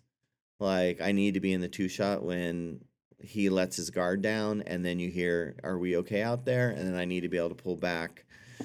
And so thankfully they were okay with it, but it was like, it's like opening a bag of chips in the middle of the movie. Yeah. Quiet. It's like, oh no. But yeah, I mean, it was very, very tight, and it required a lot of being very deliberate. I had read And somewhere. integrity wasn't that much different. I How long was mean, that shoot? we had 18 days on that 18. shoot, and I was able to bring Oscar and a couple gaffers that he knew. So we had, and Luis Puente was the first AC, who's an amazing writer director, but does first ACing. And we were shooting on the LF, and we didn't have time for markers. So thankfully I had him, because he could really know where Clayne was at the time. But if you read the script, you would be like, and then you watch the movie, you'd be like, oh, they didn't. Some of the time we were like the baseball scene. It's like, where are we shooting that? And we're walking around these woods, being like, okay, here, I guess. Yeah. It's just as good as place as any. Yeah. I mean, I'm like, it's why with this new film, I'm like, I want to know what prep days are like. Right. Like, I want to know what, like, real location scouting, where you get to be like, no, this doesn't work, let's find somewhere else. Yeah. That happens. Yeah. Yeah. We always attempt that. Yeah. And so we'll scout, and then we'll do like one day where he goes to measure everything, because he likes to do like so I'll have an app that will, like, because I have a background in 3D and stuff, so I'll scan the whole environment and then build that environment, so I know what if I place the camera here, what's my field of, like, and I can sit and do that. I don't have to be on the location to do that. Yeah. So we usually do that, but even though we do that, there's always a surprises the day of, which on our last film was that it started raining, which wasn't the issue. The issue is that the vent over the stove had a tick, tick, tick, because the water kept hitting, and I was like, are you fucking kidding me? And there was just no way around it. It was just like, well, now we're gonna have to pay somebody to try to get rid of that without making everything tinny, and just like, it's a disaster. There's always something. But well, with the rocket sequence in Killing, I had asked for a whole day, because I was like, there are 4 that was kids. that really wide shot, right? Yeah. And it had snowed that morning. So we weren't planning to shoot it because it had snowed all day. But the guy who had the rockets was still coming out, and I was like, we're just gonna have to tell him to see if he'll come another day. And then the snow, so we were shooting other stuff, the snow melted, and they were like, no, let's shoot it. And it's probably 1:30, and the sun goes down at around 3:34. And Oscar's taking a final. So we set the scene up, and we don't have a dolly. The golf cart, the tire's flat, so we can't so I have to back my van up, open up the back doors, and I'm like telling one of the guys that we had, I was like, hey, you're going to have to drive backwards, and then you're going to have to drive forward. And I'll have to like cue you in the rear view mirror. And I was going to have to shoot it. And then 5 minutes before we start shooting, Oscar rolls up on set. So he hops in the van to man the camera, so I can at least man so the driver can see me, being like when to pull forward, when to back up, so forth. We got one take, and Avery breaks the rocket stand. Oh. And we don't have another one. So we try and mangle it together. And then we shoot a second take, and then it's like the light's gone, and the rocket thing is broken. So we have like the one you see is the first take. Wow. With zero rehearsal. Wow. So it's just me giving direction to the actors, telling them what I'm looking for, blocking. I didn't block it via camera, but what I wanted to do beats wise, and then we just went. And it was like, Christ. Thankfully we got it, because there was no. Clayne, 4 days after we wrapped that film, went and did some Hulu horror film, and they made him shave completely. So it was like, there you go. There was no pickups. There was like zero chance of getting a pickup. Wow. Well, even more impressive. Yeah, it's annoyingly impressive. So I have one quick. We will let you go, I promise. But it's one. I had so. I ran into a producer at a film fest a year or so ago, and we were just chatting, nice guy and everything. But he had a feature there, and it looked really nice, and we didn't see it, but cinematography looked really nice. And we had an interesting conversation about how budgets work and stuff. And so he was saying, because I'm curious, because Two Lovers was made for such a cheap budget, was that actually a hindrance to you? Because I feel like, based on what he was saying, a lot of times if a studio knows that you made let's say your film's great, and you're using that as kind of like, look, I can make good stuff. But it's like, it only costs $32,000. Why are we going to give you $1 million now? Like, you don't know what you're doing with that. Have you had any kind of experience with? Because he was actually trying to inflate the budget, Yeah. to make it seem like, oh, we made this for $1 million, so then our next film maybe we can get $2 million or whatever. And I don't know if you had any experience with that, because all of our films are like six. I think the most we ever spent was like 10 grand. No. For us to go to $6 grand. Yeah. For us to go to a studio and be like, give us $100,000, we're gonna be like, you wouldn't know what to do with it, Whereas like, we could make 50 films for 100. It's like, so I don't know. Like, have you had any experience with budgeting and trying to like have to work around that? Is there or did truth it work to that, for I guess, you? yeah. There is. There Yeah. is definitely truth that if you made a movie for $5 million that looks like it was made for $5 million, it went to Sundance, that would make the studios comfortable with giving you $30 million for Right. sure. Like, they being like, oh, I had a crew of students that didn't really know what they're doing. That's not necessarily exciting to them, because they're like, well, what happens when you have a gaffer that has strong opinions? Right. Because part of your job is managing Yeah. the departments, and they want to know that you can manage those departments. The money itself is not necessarily like they don't want to give you $1 million. It's because that stuff is like, it's paying people. Killing Two Lovers would have been $1 million easy had we paid everybody. Right. Right. And it's like, but everyone, 12 days, you can ask people to do things for free when it's that little. So the bigger you go in budgets, it's managerials, what they don't know that you can do or not. Right. And so if you can inflate the budget to $3-4 million, and the director can make a really great movie with that amount of money, it's just the confidence. They know what it is to deal with costume. They know what it is to deal with all that stuff. And so that's kind of what the producer is talking about. Yeah, I've run into that a little bit. I think if Klain really wanted everyone to know for how little we made the movie for, so he often in interviews was telling people we made it for 30 grand when really we didn't. We made it for about 65. And then, I mean, the cost of flying the actors out to Sundance was like more than the onset budget, So really it was under $100,000 if you count that as well, because we had to pay for all that stuff also. Everyone else in the industry would have told me to be like, it was less than $1 million. That's what they would have, like, when people say, what are the budgets? Just say less than $1 million. Because like beginning directors, they'll give $1 million to. And if they do a good job with $1 million, they could give you $30 million after that, because they're like, oh yeah, you managed a production for $1 million. $1 million is still a lot of money to give a first-time person a shot at. So, I mean, I'm currently accepting $1 million. Yeah, Klain's point was to encourage people to be, open to making films, and like he really had this whole like, I just want people to know they can get it made. Yeah, they can do it, and I appreciate that perspective, but it doesn't help. Right. Had we been like, it was close to $1 million, we probably could have got $1 million for integrity, Right.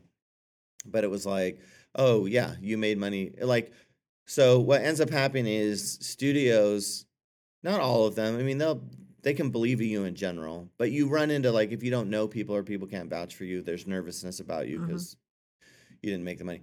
If you have private investors, and private investors are going to finance your movie, they went, wait, you made that for $65,000. Let's make another one for $65,000. Right. Like, because the least amount of money they can invest is what they're looking for, because it lowers the risk. Right. And now So you're to screwed, turn and you're around in and be that like, same hey, I position. made this movie for $65,000. I want to make this next movie for $500,000. They're like, what? Why? Yeah.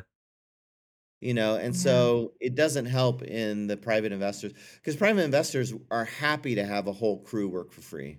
Oh, yeah. Of course. Absolutely. And when you try and write in the contract, hey, let's defer fees. Like if the film makes money, first money out is paying the crew for being on set. They're like, what? No, that's not how business works. Right. Business works, first money out is the investors, because we Right. put real physical money in. Yeah. And it's like this whole game. So as much as I appreciate private investors, you're dealing with business people. So you can't defer fees. You have to put as much money up front as you possibly can. You have to make sure your crew gets paid. So as a result, if the risk comes and the movie doesn't make its money, it falls on the investors who put their money in, and your crew gets paid. And it's like, so that's where you end up in $1 million to $3 million budgets. It's like you're actually really just paying your locations, paying your crew, Yeah. paying for catering, housing. It's like you're doing what you should be doing. Yeah. Right. It's so crazy because it's like, I mean, we all know this, but, discovering like the difference between a $6 million movie or a $6,000 movie and a $30,000 movie isn't anything that you're going to see on screen. Yeah. You know what I mean? And so that's, to me, it's always been, I obviously would never not pay somebody. We take a lot of pride in the fact that we want to pay everybody and all that stuff. But Yeah. it's like, that's always kind of the frustrating part in the back of my head. It's like, yeah, this budget is ballooning, but I'm not getting anything. It's not accounting for renting an Ari or some nice lenses or, more lights or whatever. It's just so this person can eat, which is obviously just as important as a camera. Like, Sure. I joke, but it is as important. But it's like, there's that part of you like, God, I wish I could just use it on something that is going to immediately aid in the aesthetic of the film, Yeah, 100%. I mean, it really, I called a friend of mine. She had done a movie I had heard the movie was a $4 million budget. And I called her and was like, hey, what's the difference between a $1 million budget and a $4 million budget? And she was like, nothing. Yeah. More crew. Yeah. So that you can work faster. That's it. And Yeah. she's like, none of it. I thought it would end up on screen, and none of it did. I thought it would get us locations. It didn't. I thought it'd be easier to license music, and it did not. So it really isn't until you get up into, I'm assuming, $30 million, where you can be like, hey, I want this Beach Boys song, and they're like, well, it's going to be $100,000 to get it, and they're like, that's okay, we'll pay the $100,000 so that we can have 30 seconds of the Beach Boys while they're driving in the car. That is where I assume that money ends up going. Yeah, it's quite lower than that. I think, I mean, for me, I know how to shoot my own stuff. I know how to edit my own stuff. I know how to do the sound design on my own stuff. And so I try, if I'm going to do something small, I try and keep the crew small as well. Yeah. And realize that a lot's going to rely on me. That's where that struggle that I have in that $1 million and below area is, because I'm like, I'm going to edit, I'm going to do the sound, I'm going to do the cinematography, and still the investors are going to try and shortchange, because they're not going to want to look and be like, okay, so we're paying you of $500,000, we're paying you $200,000. That doesn't make sense. And you're like, no, but I wrote it, directed it, I'm doing the cinematography, and I'm editing it. Yeah. All those positions would be over $400,000 if we parsed them out. And sometimes the investors would be more comfortable if you paid an editor $100,000 than if you paid yourself $100,000, because they're like, no, we're paying the editor. And I'm just like, you're like, you're actually ripping me off, and I want some. Yeah, we've encountered that. Like, we've gone to film festivals, and it's like, that's our thing. Like, we couldn't make films if we didn't do everything ourselves, because we don't have enough connections up here. And also, it's like, you talk to a sound person here, and like, the one guy that we worked with once was like, we loved him. We finally got like a real sound person. We were great. And then when we reached out again, he was like, my rates have gone up. And I was like, all right, by how much? And it was like almost $200 more a day. I was like, what the fuck? Like, I was like, well, we don't have, $800 a day, like, to pay you. Like, the whole shoot was supposed to be $3,000. Like, I don't know what to do here. And so, Paul is usually our director. I mean, we co-direct together, but I write it. And I always say, like, I can't wait to be a supporting actor in one of my own movies. I don't want to be the lead, but I don't have to pay me, so I give myself the lead, but I would love to be a supporting actor. And he does all of our editing. And we've also wondered like what our films would look like if we handed it off to someone else, because we're so used to having all of that control, and like what would what we made look like to somebody else and in their perspective. But he's done our grading. I mean, just in this last film, we had somebody actually professionally grade it. But usually he's the one doing that. And we didn't have a wedding because we bought film equipment. Like that was just more important. We don't have wedding rings. I don't have an engagement ring. I was like, we could have lenses. Who gives a shit about all of that? Like just, we just bought what we had and don't go on vacation. We don't do anything. And when we make a film, that is our vacation. That is our vacation. I mean, with the exception of like, okay, on this last shoot, we rented a second red just in case something went wrong with ours. I'm sorry. Yeah, the red. Yeah, we don't have a red. The Black Magic, we rented our exact camera just in case because ours had been wiggy in the past and we're like, oh my God. And it didn't cost that much to really get it. And we rented some Cook lenses. Like that's where the money's going. But everything else is just like, we're doing everything. And that's usually why in post, I'm like, hate that, because I was co-directing with him. I was worrying about this one's wardrobe. I didn't pay attention to how I was playing out this character, and I gave a shit performance, and now I'm mad, And so it's like wearing all those hats is really tough. And I guess we've always thought like, oh, that would be great, because they would be like, you could do so many things. You make a whole movie by yourself. But now hearing, they may be like, well, but you're not real, Yeah, yeah. It's a matter of like they just want to know you can manage and manage people. Yeah. Which is tricky because access also brings on your ability to bring in different people, Yeah. like the sound guy that's local that you're talking about. It's like if you have a budget, you're like, I wouldn't actually hire that guy because he doesn't have great energy on set. I'd hire this other guy that's $500 more a day, but actually like is very positive. Like on this last short, we had to hire the sound guy I wanted was on another project, so we just hired a local guy that had been recommended. And he was not great. I was like, oh man, I could have brought somebody. I could have just brought somebody, but I had a great set of actors, and I just didn't want. I was like, oh, I don't want to be in an environment where the actor is watching me tell the sound person how to like set up these logs. Yeah. And so and it was like you deal with the risk is there's a lot of garbage out there, and they have careers, even though the majority of what they do is not great. So it's this weird trick because it's like they want to know you can manage people. At the same time, when you can get to a level, you can get really, really, really great people.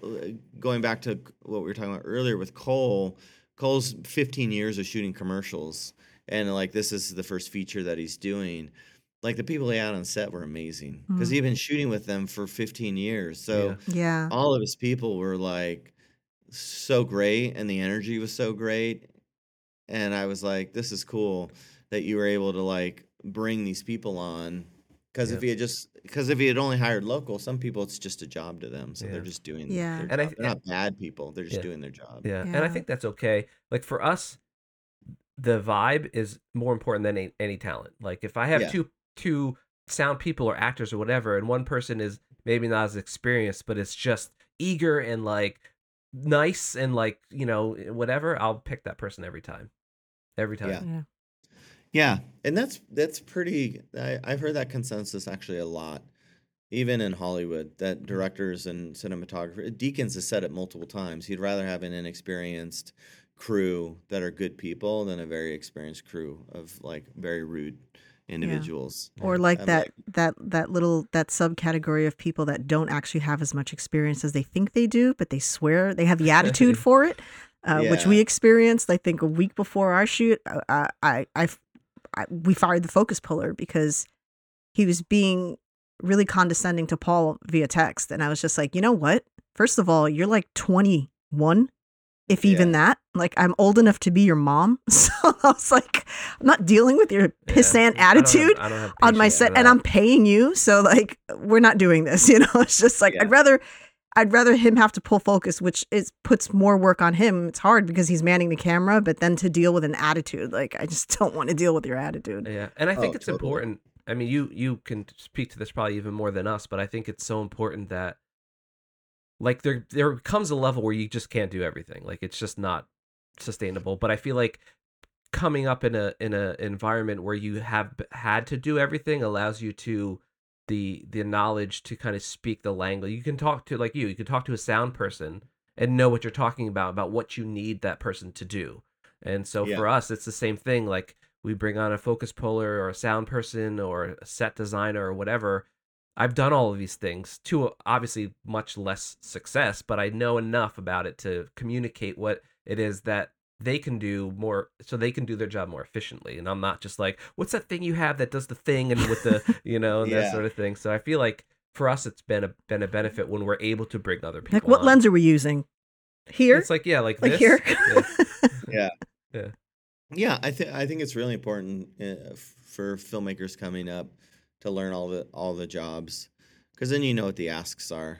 Mhm. You know, like with Killing, the producers are kind of freaking out because the sound budget was going to be half the budget of the movie, Mhm. and somebody had told one of the producers your sound should only be 10% of the budget, and I'm like, I mean, I guess if your budget's $100 million, then yeah, Sure, yeah. 10% of the budget. That is all 10%. That's an arbitrary. Yeah. Like, we'll get no one for 3,000. And so I was able to push back because I understood, even though we were way undercutting somebody at the level of Peter on sound, I knew what I could do on my end, Mm. Mhm. and I knew all along the way to not be over asking. Right. Like, when he would send me something and be like, "What do you think?" There's no me being like, "I don't know, it just doesn't feel right." Yeah. It's like I gotta go put time code everywhere Yeah. that I don't feel like maybe the sound is working exactly, and send an example of an idea that I have and be like, "This is not what I want you to do, but this is the only way for me to communicate it, by doing sound work myself and then giving it back to him." Yeah. Right. So then Right. he's like, "Oh, I hear what you're saying. Now I know, based off of what I've laid down, I know how to incorporate your idea with the idea I already have laid down." And there was no like 5, 6, 7 times of us going back and forth to try Mm. and find the right place. Now, if you end up having, $20 million, you can be like, let's explore. Let's spend 2 weeks Yeah. Yeah. exploring and knowing that we could potentially scrap that. Mm-hmm. You know, that's what, like, I imagine more money will allow you to do. It's like Quentin Tarantino said he edits for 8 months, and I'm like, what are you doing in that 8 months of editing? I've had two, so Yeah. so it's those are the kind of things that if you take hold of it early on, and the consequences are really low, as it relates to like what you're doing. I mean, it would be the same for you guys. It's like, okay, if you're manning it all and it's like it's not allowing you to get a performance where it needs to be because you're also co-directing, then it's like maybe there's less dialogue. Maybe you're writing more visually process-based stuff, Mm. so that it doesn't require so much dialogue memorization, which gets in the way, and so forth. Yeah. It's always, for me, that's what, even I think an area that I'm trying to grow in, that I'm not the strongest in, is like, I'm like, what's the budget? And then I'll work within the budget that we're discussing. Mm-hmm. So as a writer, if you take writing classes, they're like, write to countries you want to travel to, write, so forth. It's just like, open yourself up. And it's like, I don't work well that way, Right. because I'm like, I actually need, like, if I was going to write for Hawaii, I need to fly to Hawaii and be around there and figure out what to write for. Mm-hmm. Um, and so I'm always like really compacted a lot of times. Like this film, I Love You Now and Forever, is very like cost effective until it's not. Like, Right. Right. Yeah. like there's a big set piece where a lot of chaos happens, and that was the big growth for me. Mm. It was like, oh, okay, we're not going to be able to make this film unless the scene can happen, and the scene costs, I don't even know the cost of the scene, but it's going to be, hundreds and hundreds of thousands of dollars to be able to do it, because we'd have to do it 3 to 4 times. Right. And it's like trying to like grow that way, where 2/3 of the movie could probably be shot for $300,000. Right.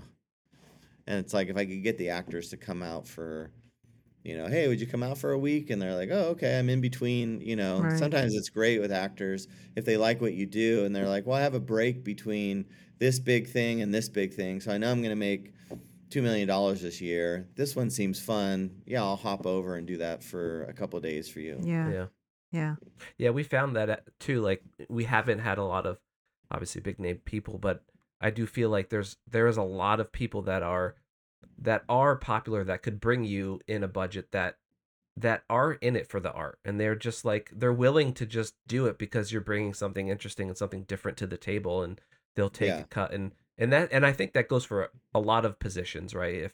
If they see that you're passionate about it and it's something different, and it's not just some person that doesn't know what they're doing trying to do whatever, they're so much more willing to work with you because they believe in you, or they don't even necessarily have to believe the project message, but they believe that they know that you're passionate and that you're doing something interesting, and that is refreshing to probably them sitting on a set of, a show that they don't care about, that they're just collecting a check for. Yeah, for sure.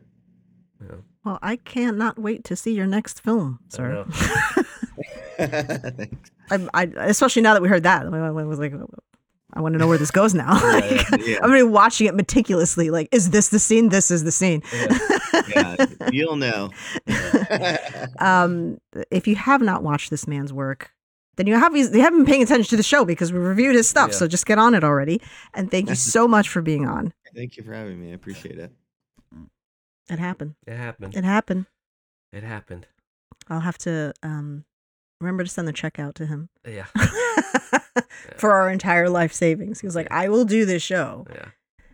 If you cushion the blow for me financially, because who the hell are you guys? Yeah. No, I seriously, I mean, you guys know we've reviewed his stuff before, and I'm a huge fan of his. Mm-hmm.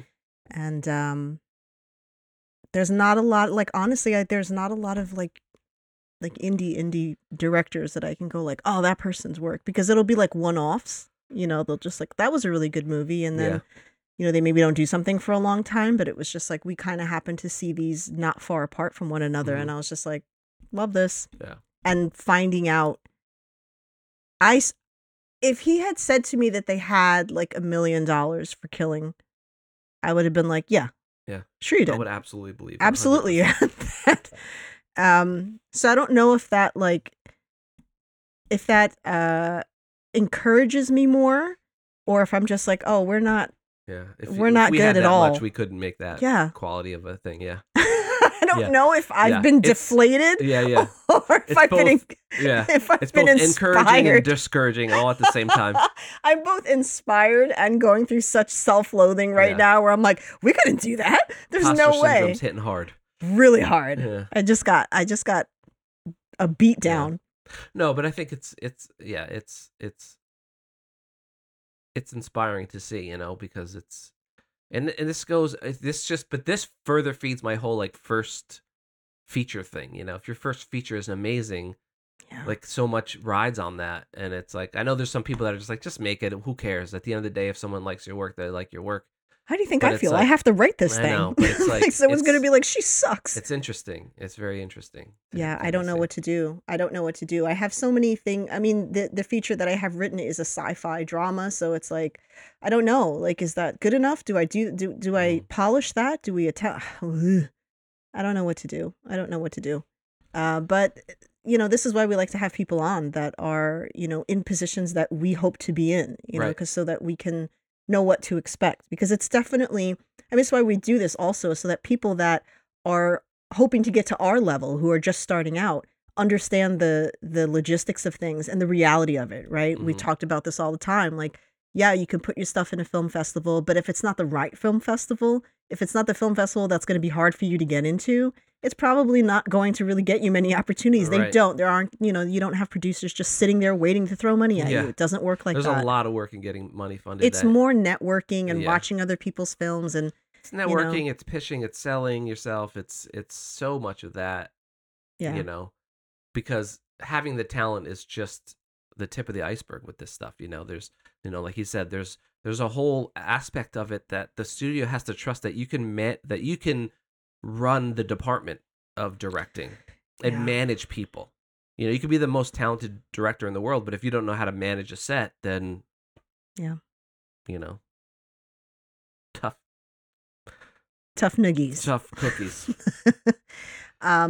Well, we were super psyched to have him on. I hope to have him on again. We are going to be talking to his DP soon, so that'll be cool. So we can get that perspective as well, especially now knowing that he was working with him. No, especially now knowing that he was like that's just the part that amazes me, is that you're telling me that the DP had other engagements at that moment. You Yeah. know what I mean? I would have never guessed that. Like this Yeah. was this came off as the type of set that was like everyone. Of course, there's always going to be, there's going to be a wrench thrown in. It happens on every set, of course. I expect Mhm. that. But I would have figured everyone, like this, the pre-production, the fact that this was pitched for the summer as a feature and then he had this done and then shooting a couple of months later, I don't even understand that. Yeah. I don't even understand that. I mean, I don't need a year, but I would like to, at least for a feature, I'm like, you got to give me 6 months. Yeah. You got to give me 6 That's the one months to thing get this I've together. noticed about, through talking to a lot of other directors and producers and stuff, is that it seems like it's a lot of waiting, and then it's all of a sudden it's go, go, go, go. Yeah. Like once the budget, because it's almost like if you don't go at that very second, that budget's gone. Well, I see it constantly in So, casting where yeah. it's like I get an email the night before that's like, hey, can you be on set tomorrow? And you're like, what? Yeah. At what time? And then by the time I've sent that email back to them to respond, they already threw somebody else in there because Yeah. they sent it out to like 12 actors Yeah. and offered them all the part, and whoever got to them fastest got the part. And I'm thinking like, it's tomorrow. Yeah, it's crazy. You got to be It's ready. tomorrow. Yeah. There's dialogue You for sit this. on a script for 4 years, then all of a sudden, someone bites on it, and you Everything's pitch it, happening in and a everything couple weeks. Yeah, and then they're like, "Here's $4 million," and then 2 weeks And then I have a before panic shooting, attack. It's like 2 weeks before shooting, they're like, "Actually, you only have $2 million now," and it's like, what? And then I'm in and out of the emergency room having panic attacks because Yeah. I don't know how I'm going to do this. I don't know. I mean, but that was always, what we try to explain to people that are sort of up and coming into where we are is like, look, there's the Hollywood version of what you think this life is really like, and then there's the reality of it. Mhm. And it's not as glamorous as you think, and there are those one-offs where people just meet the right person at the right time and they get a great opportunity, but you're going to be struggling a lot. You're not going to have a lot of money for your own stuff. You kind of live and breathe it, and always go in knowing that you may never hit that goal in terms of your success. And are you okay with that? That was always like kind of the question we asked ourselves. Like, yeah, I would love to be able to make a career out of this full time and have it be financially fulfilling. But if that never happens, do I still love doing this? And yeah, we're still doing it. I mean, it's never made us money. Yeah. I think maybe we've gotten a couple bucks here and there for winning, an award or something like that. And sometimes it's a cash prize, but certainly we weren't paying any bills off of me. We were neglecting bills so that we could make movies, but certainly not paying any off of the movies. And we still do it. It's just something we enjoy doing. So if you have not checked out his work, please do so. It's so good. I don't know what else to say. I never self-pitch said on it this all, show. yeah. That's the first person that I was like, this man is never going to work with me. It'll never happen, and I know that. But I am going to shoot my shot, as the kids say. Yeah. Shoot your Okay, shot. Yep. I have to do this. Yep. And then maybe one day he'll be like, you know what? I need a kind of subpar actor Yeah. for a very small part. I want someone that'll work for free for me. Who will work for free. Who I can call and be like, listen, I'm not paying you, and you're staying at a Motel 6. And I'd be like, what's the room number? Yeah. What time do you need me there? Because like that's, as an actor, when you see a director like that you're like, this person gets it. Like I want to be Yeah. part of that. Yeah. That's it. There aren't a whole lot of people on that level that I've seen, whose work that I've seen, that I've been like, fuck it, where do you need me? Like, Yeah. I'll be there. Yeah. And that speaks for the fact that he's able to do all this, time crunches, low budgets, like that is a true filmmaker. And I hope that when I reach out to him next time, he's going to be like, who are you again? Yeah. And no, because he deserves that. No, Like, hopefully next time you reach out to him, you'd say, thank you so much for hiring me for your next job. in my head, Yeah. because that didn't happen. It's happened. There's a couple people that, that we've had on, and they've gotten more successful. Mhm. And it's like, they either are like, oh, I don't have time right now, or we just don't hear from them. And we don't take that shit personally, because we're like, we get it. Like, you're Yeah. there, that's awesome. Yeah. Good for you. I'm glad that you can ignore me. Yeah. I love it. I love that for you. Shout out Mograph. to Mograph. Jesus, sir. Are you having an afternoon? Do you need a nap? No, I'm fine. Okay, fine. Thank you for joining us. It's exhausting fangirling out. It is exhausting to fangirl. We took up so much of that man's time. He was like, never again. Yeah. Thanks for joining us. Thank you. Bye. Bye-bye.